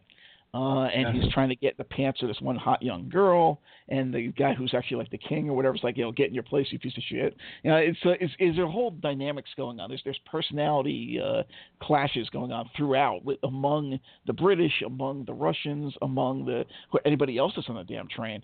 Of course, it's Alberto de Mendoza is the cop. He's great. Yes, he's good as well. You're right. Basically, the thing opens its eyes every so often and will take possession of whoever looks at you. Their eyes will open their head and go white and bleed, and all of a sudden they are now whatever this is, the devil, the alien, whatever the hell it is, the Neanderthal man. And it just keeps spreading like a virus. And eventually, most of the people wind up dead. The train winds up falling into a ravine, at least part of it. Typical grim Euro horror sort of an affair, but really, really good. I love this friggin' film. I mean, it's in a decent print already, but it's the kind of film where it's like it's good enough that if somebody put out a cheap Blu-ray and just like boosted it up and threw some extras on, I would actually get it again, just to, like boost it up because it's that good. There is a Blu-ray. Is it? Really? Because I got it on DVD still. From the old Euro Shop collection. By some boutique company. It's like fucking $30. Oh, but, is it any good though? Have you seen it? Yeah. No, because it's $30. Yeah, see, that's it. Like, fuck you, $30. Get out of here. But the hell you think you got on your hands? Gold? I'm not buying a blowjob. I'm buying a DVD. But $30 blowjob. Where? Yeah. There you go. Money's worthless nowadays. But anyway, seriously though, really, really good film. I always love this thing. And if you're into cult horror, I can't recommend it enough, especially cult Spanish horror or even Hammer films, because there's enough of that. The Hammer stars and that British feel to it as well. It's probably a co-production. So, anything you want to say about this one? I'm still thinking about a $30 blowjob. No, seriously. No, this movie has a lot going for it. You have, Peter Cushing and Christopher Lee in 1972 have appeared in so many Hammer and non-Hammer movies at this point, together and apart, that this reteaming of them, if we can say that, they're actually both vibrant and working, and they're like getting along together, and they're working off each other, and they're working in a foreign film.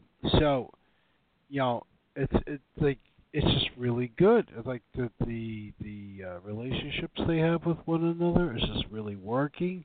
The cast is fun. Mm-hmm. This movie got made. It's my understanding. This movie got made because the damn train was a very expensive model train that they used in Nicholas and Alexandria, which was kind of a medium to high budget movie, right? Which went nowhere, kind of like a small Lawrence of Arabia kind of thing. And I think it was an art house kind of movie. And they still had the train after that movie came and went and died. And so somebody decided to make this movie. Well, we have the train. We pay a lot of money for this model train. So Horror Express was put in the production. Believe it or not, I think that's true. It's a really atmospheric movie. It's good. It's weird. Telly Savalas, yeah, I think by then he was already doing Kojak, and it was the early days of Kojak. So he was more, we saw Telly and the Kelly's Heroes, and Dirty Dozen. He's an interesting character actor because, yes, a lot of times he plays himself, and then sometimes he can actually stretch. So he's not stretching here, folks. He comes on the ship with his pretty much small army of policemen, and he's not even trying to do an accent. And you were very kind before when you tried to do Telly with an accent. But no, I don't even recall that Telly was doing an accent. But he had the damn lollipop in his mouth too. Yes, he did. But you know what? In some kind of absurd fashion, we accept it. You know? Yep. I did. I accepted it. I was like, okay, whatever. And it gets weird, like you described. It sounds comical and almost corny that this creature would stare at someone, bleed their eyeballs white, steal their mind, inhabit their bodies, and like a virus. It's well spoken. Go on to someone else, but that's exactly what happens. It works. It's a very strange, scary. Yes. There's this lust for a vampire element where it's like the Ralph Bates character where, okay, yeah, I'm Mr. Religious and I'm going to put crosses and everything and check everybody out and, the devil's here, watch out. And then it turns out his real wish is to go and give himself over to him. And that's how it ends up. And, of course, he just casts him off. I didn't need this idiot. I'll go with the next guy. Really, really effective film. I love films that are set on trains anyway because it's very claustrophobic. There's not a lot of places to go. I mean, a great place for a slasher film. It's a great place for a mystery film. And it was a great place for a horror film. So that means you like the Cassandra Crossing? Yeah, I wouldn't say I love that one, but yeah, it was watchable. Why's that? No, I keep thinking of buying that movie one day before it disappears because I saw it in the theater. Yeah, no, it's I wouldn't put it up there with like one of the greats, but it's definitely watchable. I always enjoyed train films, including some of these crappy ones that you reviewed for Something Weird back in the day. I watched a couple of those recently. We'll probably talk about them in the Eurospot show anyway. Your name came up so many times, it'll be funny. I'll compare my reviews with yours. But anyway, 1973, he does one more film worth of shit before devolving into things like Call Girl and Supernatural and God knows what else they are. They're all just TV movies and such. Which was It Happened at Night Marion. Okay.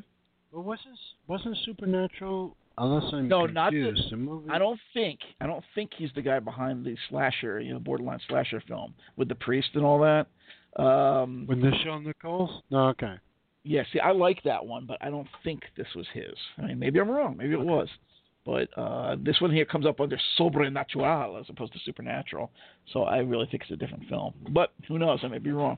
In which case, we're missing a good one, folks, because I did enjoy the film Supernatural, the early 80s slasher film, as flawed as it was. It was kind of like the Boogeyman, Ole Lammel's Boogeyman.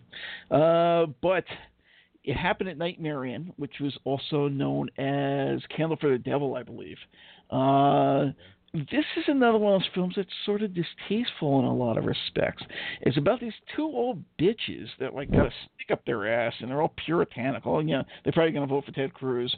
That have some kind of issue about these women and these girls always showing off too much flesh and sex and sin and whatever. I'm going to put them in our place. So Judy Geeson comes down. She's actually investigating because her sister, I think it was, or her cousin, had come to their place and mysteriously vanished. And so she does the same thing and, of course, finds out what the real story is here. Vic Winter's also in this one, who was in a bunch of Naschy films. His real name is Victor Alcazar. He was also in stuff like In the Folds of the Flesh, but mostly it was all Naschy films. Dracula's Great Love, Hunchback of the Morgue, Horror Eyes from the Tomb, Vengeance of the Zombies. It works in a lot of respects. It's certainly atmospheric. The girls are certainly pretty. I mean, I like Judy Geeson anyway, but the other girl that was her sister was even prettier. It's just, I really hate these things about, puritanical repression, or even stuff like The Sorcerers, the Michael Reeves film, about like these old farts trying to go and live again through the young. And it's like, I don't know. Like, really? That's all. I mean, I understand what they were trying to say. They were trying to make a comment against this, as an anti-societal whatever. But why do these people even need to exist? I don't understand why people got such a pull up their ass they can't live their own fucking life without leaving everybody else alone. So my feelings on this film, everybody goes, oh, Calvert Devil, oh yes, put it on Blu-ray, yes, put it out again. It wasn't a good film in the first place. It's just got some nice atmosphere and a couple of pretty girls in the middle of some distastefulness. So, what's your take on this one? Oh, I pretty much agree. I was trying to track this one down for years, and then I finally did. I recall with like a 73-minute English language version, and I was a little disappointed because I thought it was like, oh, it's a talking little fucking picture. And then I finally found the, I think it was 91, 92. That's pretty close. Uncut or as close as you can get version, and I was like, wow, it's a talking little fucking movie. It's like the same thing, it's just longer. Yeah, you pretty much hit the nail on the head with that. There are a few movies from, The Sorcerer's Beast in the Cellar. 68. Yeah. Same idea. Yeah, Beast in the Cellar is another one, yeah. There's a, I wouldn't call it a subgenre, but every so often there are a couple of movies, they weren't making them for them, but I think they were trying to. You got to keep in mind this time period. There's that whole Wild in the Streets kind of thing. You remember that movie? Yep. They're trying to speak to the younger generation. Yeah, they're making a statement. Making a statement, yes. So but it's hard to make a statement when you talk about the horror genre, and it becomes awkward, to say the least. If you want to be, I'm trying to really think about this one. If you want to be semi-serious and have some weight to your story, your words, your film, it just becomes a bit tedious, and it becomes a bit pompous, and it's not entertainment anymore. And so, Pete Jackson did that a couple of times. You remember that? Yes. Not Pete Jackson. I'm sorry, Peter. Frightmare, was it? The one with Sheila Keith? Oh, he's on Pete Walker. You're talking Pete Walker. Sorry, Pete Walker. I thought Peter Jackson. I hate him anyway, but. No, Peter Walker. Remember, we had the Peter Walker show, and there's a couple, Confessional, which is there's a lot of films like that. Like you said, Frightmare, Confessional, to some extent, Schizoid, definitely The Comeback. Even Home Before Midnight. I mean, these were all anti. So Pete Walker did that a lot too. British guy. We actually like, if I recall, Pete Walker's pictures a lot better than a lot of these other guys, including the one we're discussing now, because he was more of an artist. He was a talented fucker who didn't get his just accolades. Right. But he did it on our show, so go listen to it. but it's a friendly punt. We talk Norman J. Warren as well on that show. Norman J. Warren on that show, yeah. But it's a funny thing. It's a funny thing to tackle, and even if somebody had the right, the filmmaker had the right approach in their mind to do this, maybe they were trying to say something different. It just all comes across as, oh, we've seen this before. Yep. And so that's basically for him. Then we go to a guy that's a little bit better, but again, doesn't do too many films. Jorge Grau. He's poking around since 1957, doing, God knows what, documentaries and shorts and whatever. But in 1973, he does a film that I always found questionable, The Legend of Blood Castle. It's another one of those Elizabeth Bathory historical type things, but I don't know. It's got Lucia Bose of Something Creeping in the Dark. It's got Iwa All-In of Candy and Joe DeSmiles on a Murderer. I don't know. I never liked it. It's not a horrible film. It's certainly you can sit there and watch it. It's boring. You know, I don't know. It's not a good cult film. What do you think? Well, I thought it tried to. It's a kind of movie that has a more of a cult status than it should. Than it should. Yeah, but I think pretty much people who never saw the freaking thing, because it tries to be dramatic when it handles the Bathory thing rather than exploitative. Mm-hmm. Until we get to the points where they have to up the ante in order to get somebody to watch the damn movie. I mean, you know, what's the Fulci picture which also tries to cover this kind of ground? Beatrice Cenci? Yeah, Beatrice Cenci. And there's a couple other pictures out there that are more graphic. They ended up calling it The Legend of Blood Castle of all things, and there's a couple other titles too, exploitative titles because they couldn't sell the damn thing. Right, you know? and there's a reason and for I think that. It can sell because it sucks. Yeah, there's a reason for that, and I think some judicious editing, they were able to cut it down to like something vaguely resembling a late period Gothic horror movie, and even then it didn't really work. So then he does one called Violent Bloodbath with Fernando Rey, of all people, who was in stuff like Buñuel's Discreet Charm of the Bourgeois and That Obscure Object of Desire, Lena Wertmüller's Seven Beauties. This guy is an art house guy, but here he is in this crappy horror film with Marissa Mell, who did stuff like Diabolic for Bava, Fulci's One on Top of the Other, Lindsay's Gang War in Milan, Beast with a Gun. We've covered all this stuff in the past, so you go back and check out the old shows. But I don't know. Again, this is one of these films that went in there one ear out the other. I recognize the title, but it's just like, I don't even remember what happened. Do you? Well, yeah. It was about a judge played by Fernando Rey that kind of snapped out, and it's unusual to see Fernando Rey in a part like this. It was almost like somebody misunderstood what the Italian Poliziotteschi were about. And so, since they misunderstood what those movies are about, let's try to make a movie about a vengeful judge, and accept that he was on the wrong side. It's a mess. It was a popular, because it had a very lurid cover on the clamshell. I think it was Independent International, Sam Sherman's old video label back in the day. Mm-hmm.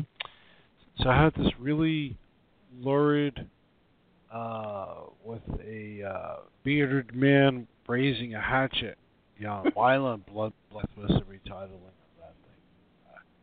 It was like, I'm sure a lot of people rented that out. Like, what is this? But only to be disappointed. Yeah, it's not a great movie. He does the film that he's known for, which is Let Sleeping Corpses Lie, otherwise known as Living Dead at the Manchester Morgue. Another top-notch Spanish horror film. Really always a favorite.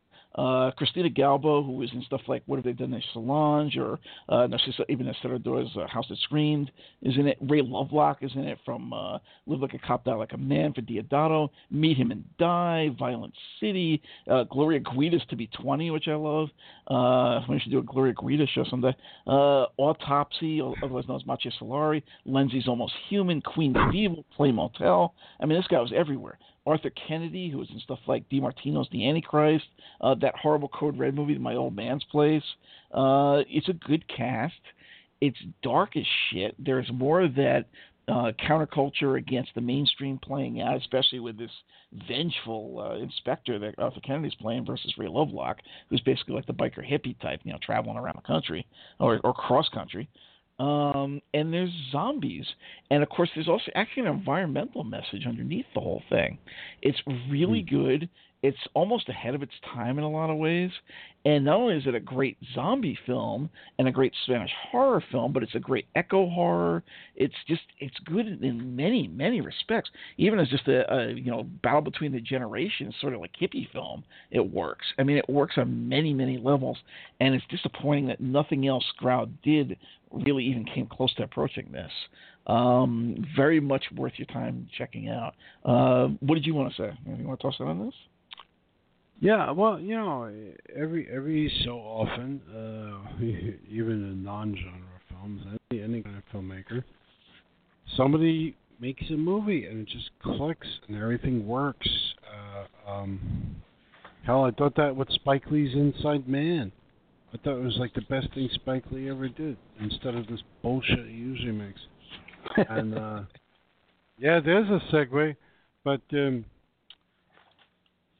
I thought, I pretty much agree. This echo horror, the good political. And the thing about Ray Lovelock's character was he's not only like a hippie biker guy, he was a really smart man. Yeah. So the person, he's a smart guy. So he's not just. He's relatable. He's not like he is in something like, what was that, Live Like a Cop, Die Like a Man, where they're just completely obnoxious. These two, like, homoerotic cops going around and seeing how many girls they can screw and they can beat up and trying to, like, one-up each other. Here he's actually... Yeah, I like that movie. Yeah, we talked about that one already. But here he's really relatable. Yeah, Christina Galbo is a bit problematic in this because... Yeah. I think that's probably the one weak link in the whole movie. One weak link in the whole movie is that she probably could have been written more or portrayed more as a stronger character. Yep. Because a lot of times she's just like afraid and falling apart. And well, granted, she has rights to be. I think the idea of the story is pretty cool, and it's original. I mean, based on the zombie genre before it. And don't forget, it's early in the zombie cycle. I mean, this is, I think, the first or second one after Night of the Living Dead. It's pretty much early, 74, Yeah, so then he does one more movie with Lena Romay in it and Teresa Campera, and of all people, another guy that we're going to get to in a moment, Jose Larraz as an actor, which is Cartas de Amor de una Monja, Love Letters of a Nun. I'm not positive I've seen this one, so I can't comment. I've seen it. It's actually, if you've seen the Sergio Bergonzelli, talking about Italian sleeves, we might pass him over. The Sergio Bergonzelli Love Letters of Portuguese Nun. You did mention it in passing, yeah. Oh, we did? Okay. Jorge Graus Love Letters of a Portuguese Nun. Why would you make a picture when the same ones are made? But, and Franco made one as well. And Franco made one as well. I don't know. This stuff was... I can't remember, though. The Nasty Nun cycle. Very, very popular at this period of time. It's unmemorable. There's nothing I can recommend about that. Yeah. So here's one that I think we both hate, and you hate more, which is Eloy de la Iglesia, he's about 23 films, but the only one that anybody ever talks about is Cannibal Man. Again, it's got Emma Cohen in it from a bunch of Nashi films and Legend of Frenchy King, Cutthroats 9. But The Strange Loves of the Vampire. Yeah, I mean, okay, it's obviously extremely homoerotic. There's this guy going around, even though he supposedly has a girlfriend, which I think she is. He's got this whole relationship with his older... Is he his neighbor? I wasn't sure what the deal was there. And I don't know. All of a sudden, he starts killing people off. He kills off women. And, the stench starts coming out, and he's trying to hide it. But the point isn't just that he's a psycho killer or even the depressing nature of his life, because he works in a slaughterhouse. He's a no-hoper. He's basically living on the balls of his ass in this dumpy little place in a poor, dusty, desert-type town in Spain. But it goes beyond that to being, I don't know, just queasy and distasteful in a lot of respects. I mean, I could see, devotees of the Lavender film really gravitating to this. Like, ooh, he's got a relationship with a father figure. I don't know. It doesn't work for me in any respect. I don't understand why, a mass audience fates it so well. It's kind of like what we were talking about before with the Blood Spattered Bride. I know why the feminist audience hated it, but why do the critics love it?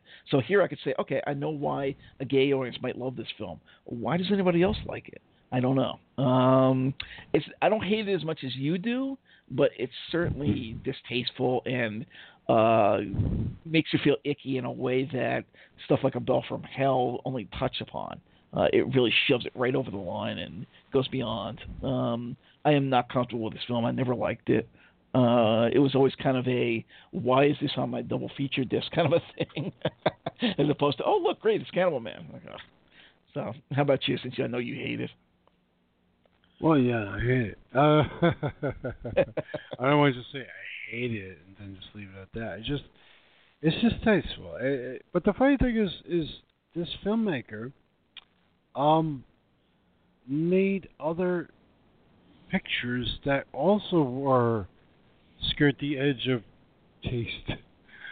Well, we're talking about genre films, so what's taste anyway? But like Clockwork Terror with Chris Mitchum, very, very seldom discussed. It's a futuristic riff on Clockwork Orange and the Italian crime movie. It's super violent. It's super nasty. Sue Lyons, all people. Really? And a very strange movie. He certainly had a vision. I'll give this director that. He certainly had a vision, but I think he winds up alienating his audiences, so why he didn't last too long. Yeah. So then we come to a fellow named Julio Salvador, who's basically, again, he's around since 1945, but the only film out of the 13 that he did, so again, he's not prolific, that anybody really cares about is Hannah, Queen of the Vampires, which I mentioned earlier, also known as Crypt of the Living Dead. It's an interesting film. It's atmospheric. It's set on an island. It's got a bit of the feel that Mario Baino was going for with Dark Waters. Or even to some extent The Wicker Man, anything you could think of that's on an island like that. What's the Charlemagne picture that they did with Cushing and Lee? Nothing But the Night, that sort of a thing. Yeah. But not, I don't know, I don't want to say not quite as effective. It's different. It's more of a Spanish horror, dark feel. Andrew Prine is in it, which is interesting. He always was in strange films like Simon King of the Witches and Centerfold Girls and Barn of the Naked Dead. Mark Damon's in it, who's in stuff like Luigi Bastello's Devil's Wedding Night, Requiescat, the weird spaghetti western, Baba's Black Sabbath, Corman's House of Usher. We just saw him in the Eurospy the other night. Patty Shepard's in it, who was in Pico Simone Slugs, Nash's Assignment Terror, Werewolf the Vampire Women, Bardot's Legend of Frenchie King again, My Dear Killer, Hannah, Queen of the Vampires, which this is. Teresa Gempera's in it. Frank Branya's in it. It's got a good cast. I don't know, parts of it work well. I like when they discover the old church and that it's been desecrated. There are moments in the crypt that work. There are some moments where they've got, like, they're out in the hill and these farmers are, like, harassing them and I guess they knock him into the pit, basically, where he finds the crypt. There are scenes that work. There's atmosphere that works. But does the film itself really work that well?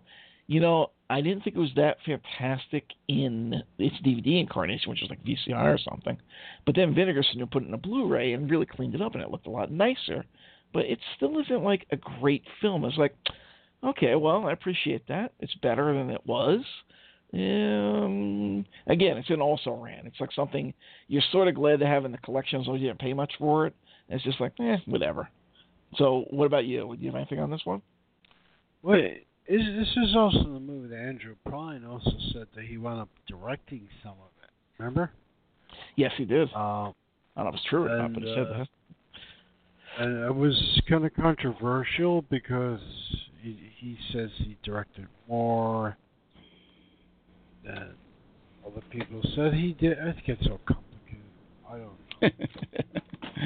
know. Sort of like, so whose vision is, the final version is whose vision? That's the big question, you know. So I don't know. I kind of agree with you because when it was new kind of movie, it was certainly a different movie, but it's very slow. It's talky. It's anything that was shot in the Greek Isles at that time period was certainly different looking, but also very slow. Yeah. Like the Peter Cushing Minotaur. Remember that? Yes, Land of the Minotaur. The Devil's Man. I love that film. Yeah, but it also has its problems. Oh yeah. And a couple of movies with William Sylvester, Devils of Darkness. Mm-hmm. There's another one that was like 65, 66. That's another picture from that. Or the early Nico Mastorakis films like Island of Death or Blood Tide. I talked to Nico on Third Eye back in the day. Yeah. Great interview. Lots of funny stuff there. But again, same idea. I mean, The Wind is another one they did a little bit later. Very scenic, gorgeous settings, but it has that sort of breezy, slow, summertime sort of a feel to it. So, yeah. Whatever happened to Wings House? God knows. I used to love Wings House. Again, you might read between the lines for some really funny shit about him in the Nico Mastorakis interview, but you don't have to read too far either. But nonetheless, I used to follow him. I enjoyed his crappy films he was doing back then on like HBO and Cinemax and all that. Who knows? Maybe he just did too much coke and that was it. Interesting. Well, Vice Squad was like his ultimate movie. Remember that? Yes, I do. So, I guess it's for Julio. So, Manuel Cano did, again, 9 films, nothing much. He did a couple of Tarzan films, Tarzan and the Brown Prince and Tarzan and the Golden Grotto. But the one he's best known for is Swamp of the Ravens, which popped up on, I believe, Something Weird on a double feature. And the interesting thing about it, or the most interesting thing, is that Fernando Sancho, who was in, Spaghetti Western regular and was also in DeSorio's Return of the Blind Dead and Demon Witch Child, shows up here as like a overweight, disgusted sheriff or detective, if you will. And there's this whole atmospheric thing, like in a literal swamp with, skeletons. It was almost like, if you remember the Mexican film, what the hell was that one? Swamp of the Lost something or other. It was one of those Gaston Sancho's films. Not The Living Coffin, but the other one. That's kind of what it was like. You got like skulls on poles in the middle of the swamp, and there's this hut on stilts, kind of like Baba Yaga's hut, and there's atmospheric moments to it. Sancho's performance is filled with like character bits that are just hilarious. Him eating sandwiches and throwing them on the ground for the pigeons and cursing people out and God knows what else. But nonetheless, it's a strange film. I did enjoy it. I will say that. But is it a good film? I don't know. Anything you want to throw in on that one before I move on? Was this directed by the same director as Necrophagus, Graveyard of Horror? No, this is not Cano. I think he is... Well, anyway, we'll get there. Narciso Ibn Serrador did about 30 films, but the ones that anybody knows are The House That Screamed from 1969 and Who Can Kill a Child. I like Who Can Kill a Child. It's kind of like a zombie/siege film, but the thing is, it more plays into, to some extent, the whole yuppie paranoia about being parenthood, but also just for somebody like me that just hates children on around them. Because, I was like, oh, the children, we can't do anything to the children. Of course, they're all fucking murderous killers, which is kind of like real life nowadays. But anyway. Great film. I enjoy the shit out of it. And of course, the big reveal at the end, even though they kind of get through this, is that, she's pregnant, so she has one of those within her. Dun, dun, dun. So, again, it's playing that It's Alive sort of Rosemary's Baby thing, but I think it really works. The one that doesn't work so well is The House That Screamed, and again, another one that the critics fucking love. It's this French girls' school, basically, and, the usual girls' school situation with lesbians and all kinds of shit going on. Christina Galbo from What Have You Done to Solange and Jorge Grauslet, Sleeping Corpses Lies in it. I don't know. I never liked that film at all. It's not horrible, but it's just like, whatever. So what's your take on those two films? Well... the one about the island with the crazy kids that are killing people. It was sometimes atmospheric. I don't know, it's just something was missing in it for me to really connect. I'm not quite sure whatever it was. I've seen it a few times. Just seems like there was something that wasn't connecting for me for that one. Now, The House That Screamed, Lily Palmer is in that, I think, too. Yes. She was like a big famous actress back in the day. The day being the 50s, maybe, or the 40s. I think it was a movie that was marketed very well, but it just didn't have. It had great posters, had a great trailer. They marketed it like an upscale Nashi movie, like A House That Screams, screams, that whole kind of thing. Yeah. But I don't think the movie lived up to its hype. It's just what it was. It wasn't. It was a period piece. It was very akin to The Murders in the Rue Morgue, which with Jason Robards. Mm-hmm. Kind of like you want to make a. I would hate to say arty, but maybe a theatrical kind of. It does have that arty feel. Yeah. It has like a bit of a theatrical flair to it. Just, some people trying some different kind of movie, and it didn't work for me. So then Raul Ortega, who is only known for... He's actually a cinematographer, and a couple of his credits were for other Spanish directors. He did The Demons for Franco, The Erotic Rites of Frankenstein for Franco, The Cannibal Man for Lloyd de la Iglesia, Horror of the Zombies for De Sorio, Perversion for Francisco Lara Pollock. But he was only director of 3 films, but one of them was, again, I wouldn't call it one of the greats of Spanish horror, but one I always enjoyed in late-night TV back in the day. They used to put showing like Fright Night all the time, which was Monte de las Brujas, Witch's Mountain. Patty Shepard's in it, and Luis Barbu. Barbu being more of a Franco person, and Patty Shepard being all over Spanish horror, Nashi, and whatever the hell else. We've mentioned her credits before. It's one of those... It reminds you of the Filipino one that Tom Selleck did. What was that? Daughters of Satan. Sort of that thing where it's a commentary on, not necessarily the new man, but that kind of thing that was going on in Alan Alda, sort of reaction to, oh my God, the feminist movement's coming here and they're going to usurp me and women are more dangerous than I thought, and they're going to take over and I think they're sweet and innocent, but they're really got evil designs on me. So it's got a cheesy subtext, but I did enjoy the atmosphere of it. There's some really weird small village sort of stuff going on as he goes up the mountain. I believe there's something about a fog that keeps coming in and there's like hallucinations. Oh wait, are these women really dancing naked around the mountain, or did I just dream it? Did I just sleep with this woman, or was I sleeping with an old lady? Or it's really got that hallucinatory feel to it. It's very quiet. The dubbing, the music, or the absence of music is very entrancing. It feels like a Wide Awake nightmare, and in that respect, I really enjoyed it. Is it a great film? No, but I do like it a lot, and it was worth mentioning. What did you want to say anything about that one? It was a very hard film to track down for the longest time because for some reason in the days when they were doing the VHS versus beta thing, which is better, sort of like Blu-ray or DVD, but this was bigger back in the day because I always thought stuff on beta looked really nice. But beta lost out, and for some reason, The Witch's Mountain was one of those movies that was prolific. You could find a lot in beta. You could not find a damn thing on VHS. And it ended up, if you had a beta copy, it was like this really very rare item to have. And I guess that's where Midnight Video was one of the first what did we call this before? Gray market labels to actually have the Witch's Mountain, because then everybody wanted the copy. Only just poured it over from the beta. I actually found a store that was going out of business and had a box load of beta tapes, and guess what was in there? Witch's Mountain. Wow! And I said, "Damn, I'm gonna copy this damn thing on DVD right now."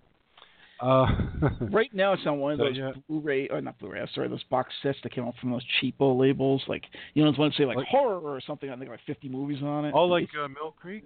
Yes, Yeah. it's a Mill Creek job now, but nonetheless. Hey, you know, I can't fault Mill Creek. Stuff is, it's like, what does it cost? $50, $20? And you got like 100 movies. Yeah. And there's some crazy stuff in there. Some of the stuff is really good and does not come out otherwise. Yeah. Yeah, there's some crazy stuff in there. And there's stuff that used to be on TV years ago that nobody's ever put out or never will. So, you know, a lot of TV movies, like when we talked, what's his name, Dan Curtis, a lot of Bill Rebane movies that when I interviewed him on Third Eye, I mean, that's where you find this stuff. It's interesting shit on these boxes. Some Hercules movies, some of the better ones too, and a lot of really good regional stuff. Demons of Ludlow, was that Rebane? Yes, that's Rebane. Yep, it's my favorite Rebane actually. Lots of the Vanishing Factor, all kinds of oddball titles. You might even have, and, you know, I was saying earlier about like things being retitled. There's like weird stuff in these collections. So yeah, the prints are sometimes bad, too yeesh, and sometimes they're very, very watchable. So yeah, sometimes they're better than you think. I don't know where they get this stuff from. I don't want to think about it. You know, and I think they slowed down a lot to the point where like they hardly do it anymore. Yeah. So maybe they've been attacked by somebody who actually owns the rights to a movie they put in a box with like 50 other movies. But, it's possible. It's possible. Yeah, they have a spaghetti western box. It's like absolutely amazing. Yes, I have that one. That's what I was referring to before. One of them. Yeah. And those are great prints in that one. Everyone is great. It's like a widescreen. Yeah, where are these things coming from? You know, what I think I heard is that they were stealing them from German DVDs. The Germans had released a lot of spaghetti westerns in really nice prints, and then I guess these guys ported them over. I don't know. That's just what I heard. I have no idea how true it is. Well, you know what? That's still time-consuming. That's still time-consuming to copy that stuff. You know? Yeah, sure. And so the Germans are selling them over here, so I guess it's not really fair game, but I understand.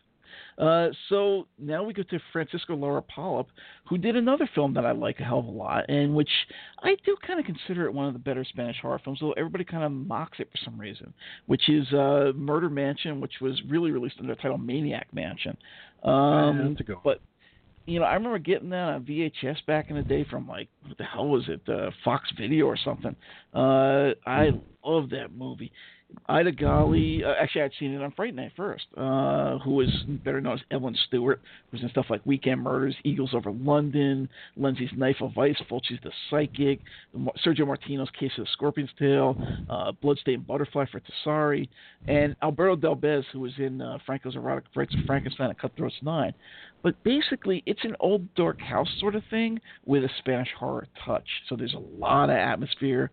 There's this whole creepy thing where this girl in a limo basically crashes right through the gates of a cemetery, and there's this creepy like undead driver and, you know, the supposed passenger, like a vampire girl, and they're coming through the fog in the middle of the night. It's all lit like a Mario Bava movie. She runs to this house. A whole bunch of people wind up staying there, and then there's like dubious things going on. Are they supernatural? Is it really just some whole thing about a will and people trying to bump each other off? You know, you got to stay the night and find out. People are screwing each other in front of the fireplace.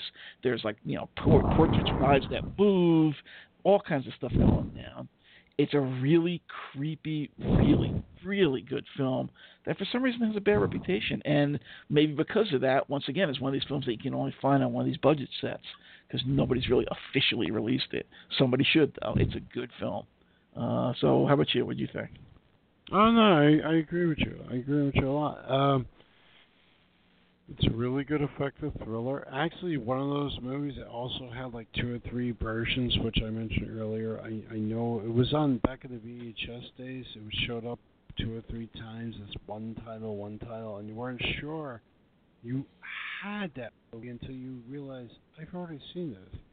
Yeah. Then you had to place which movie it was.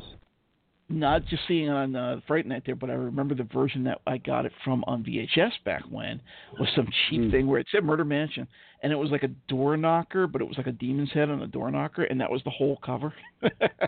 And the back was just like text, no pictures. Great movie. He did one other film. Somebody should put it out. Yeah.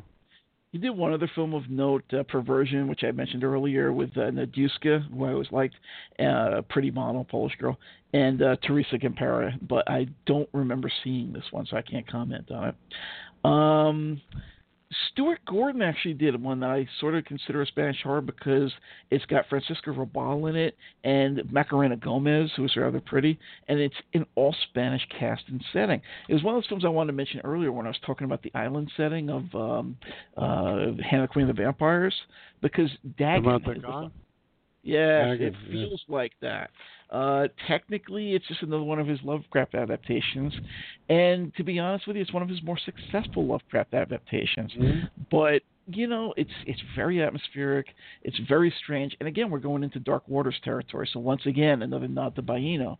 I just always liked this film, and it is the best adaptation of Shadow over Innsmouth you will ever find. Nobody's going to stop this one, trust me. Really, really good. Let's see. There's not too many people left. I was just trying to get through the people that have one film apiece here. There's a fellow named Jose Maria Elorieta who did El Espectro del Terror with Maria Persci, who was in a couple of Nashi films and Desorio films. Betsabe Ruiz, we mentioned before, also from Nashi films. Victor Alcazar Vic Winter, who was also in Nashi films. La Llamada del Vampiro, who had Loretta Tovar, who was a Desorio regular. And Feast of Satan, which is the only one that I know for sure that I haven't seen, which has Teresa Gampera in it. And that's more of it's set out on a boat, like a pleasure cruise kind of a thing. I would almost call it like a Giallo in a weird way, but not quite. And let's see, what else can we throw out here? Crowley, the Bruce Dickinson written film or directed film, was really apparently directed by a fellow named Ricardo Islas. I definitely like that film. It's not accurate in any sense, but you definitely get a sense of the man in a certain respect in the middle of all the sci-fi comedy. Apparently this college professor is taken over by the spirit of Crowley through this machine. It's ridiculous, but fun. The scenes in the boardroom alone are worth watching. Jordi Gigot did Devil's Kiss. He was the writer of Nashi's Exorcismo, which I always liked. Yeah. That's a bizarre movie. I like Devil's Kiss a lot. It's another one of those ones that came out on the, whatever that was, the Euro horror thing from Image way back in the day. Sylvia Solar is in this. Olivia Matteau, another Eurocine regular. Yes. Evelyn Scott, who was in a couple of Franco films, including some that I haven't seen, like Midnight Party and Shining Sex. And she was in Jean-Marie Palardy, who we talked about during the French films, My Body Burns, and Eurocine's Convoy of Women. Let's see, Maria Silva, who was in Franco's Dr. Orloff and Nashi's Mummy's Revenge, Curse of the Devil, Desora's Tombs of the Blind Dead. Good cast, some very attractive women. And it's kind of weird. It's almost like a Dr. Frankenstein film with a bit of that sort of Nashi, let's bring some vampires or Satanists in that too. And it's set around a graveyard, and there's like a hulking manservant. And, it's pretty good. I definitely like it for what it is. Let's see. Who else is there? It's like Lady Frankenstein with Satanism and the occult and mysticism. Very strange. Yes, and a gorgeous woman who's the lead baddie or whatever that is not averse to going and sleeping with everybody in sight to get her way. Juan Antonio Bardem did about 28 films. He apparently was the guy who finished Bell from Hell after Serrador or whoever the hell it was fell from the bell tower. But he was more known for a film called The Corruption of Chris Miller, which for some reason you can't get on DVD over here right now, but I remember seeing it on TV a lot. Gene Seberg's in it. Barry Stokes is in it, who was in Norman Warren's Prey and Ups and Downs of the Handyman when we talked about those Slap and Tickle films. Perla Cristál's in it, who was in some Nashi and Franco films. Gerard Tichy again. Again, I haven't seen it in a long time because it's not on disc, but it is what it is. It was kind of a satanic / ghost possession film. And the last guy that we should mention, at least in passing, is Jose Larraz, who did the excellent Vampires, which had some people like, I believe Nadia was in that one as well, and Marianne Morris, pretty blonde girl. He did The House That Vanished with Judy Matheson, who was in stuff like Twins of Evil, Lesser Vampire, Crucible of Terror. That's the really good one that nobody's ever freaking paying attention to. That's a really good one. He was in Symptoms, he did, which is coming out pretty soon, I think, from Mono Macabre. I've not seen this one yet, but it's got Angela Pleasance from The Godsend. And I hate them. It's such a mistake for them because The House That Vanished is so much better. Yeah, I think it would have been a better film. He did something called The Violation of the Bitch. I don't know what the hell it is. It almost sounds like a porno. It's part. And actually, if you want to see Helga Lene get as close to porno as possible, that's the movie. Really, because he also did Stigma and Black Candles, both of which Helga's in. And I know for a fact in Black Candles she gets really close, too. I was like, wow, okay. And I like both of those films a lot, especially Black Candles. Stigma had Christian Borromeo, who was in Argento's Tenebrae and Deodato's House on the Edge of the Park, Fulci's Murder Rock, and D'Amato's Pleasure Shop on 7th Ave, of all things. And Alexander Bastedo again from The Champions, and Helga Lene, of course. But that one was more like a twisted, again, familial thing with the kid that's like, is he like gay? Is he hot for his mother? What the hell's going on? I don't know. It had aspects that worked. That was also a theme, though, that he repeated from The House That Vanished. Okay. It's also in there. Yeah. But Black Candles was much better than that. And, Vampires, everybody pretty much knows it's in the cult horror. I always enjoyed that film. It's certainly one of the sexiest vampire films, if not ever, then certainly to that time, the mid-'70s. Well, if we had more time, we could certainly talk about Larraz more at length, but we don't. So. We don't. We're like running way over here, so I just wanted to kill everybody off here so we can say goodbye to Spanish horror. Well, not too much longer, please, because I have to. No, we're done. We are done. Okay, good. So unfortunately, I didn't get to the Wreck movies, and which I mentioned on the outset, but maybe we'll try to squeeze them in somewhere along the way. Yeah. So that is it. Next week we will be talking. Actually, maybe that's when we can do it. Cinema South of the Border. Coffin Joe, Emilio Vieira, and Isabel Sarli. We'll be going south of the border to sunny South America.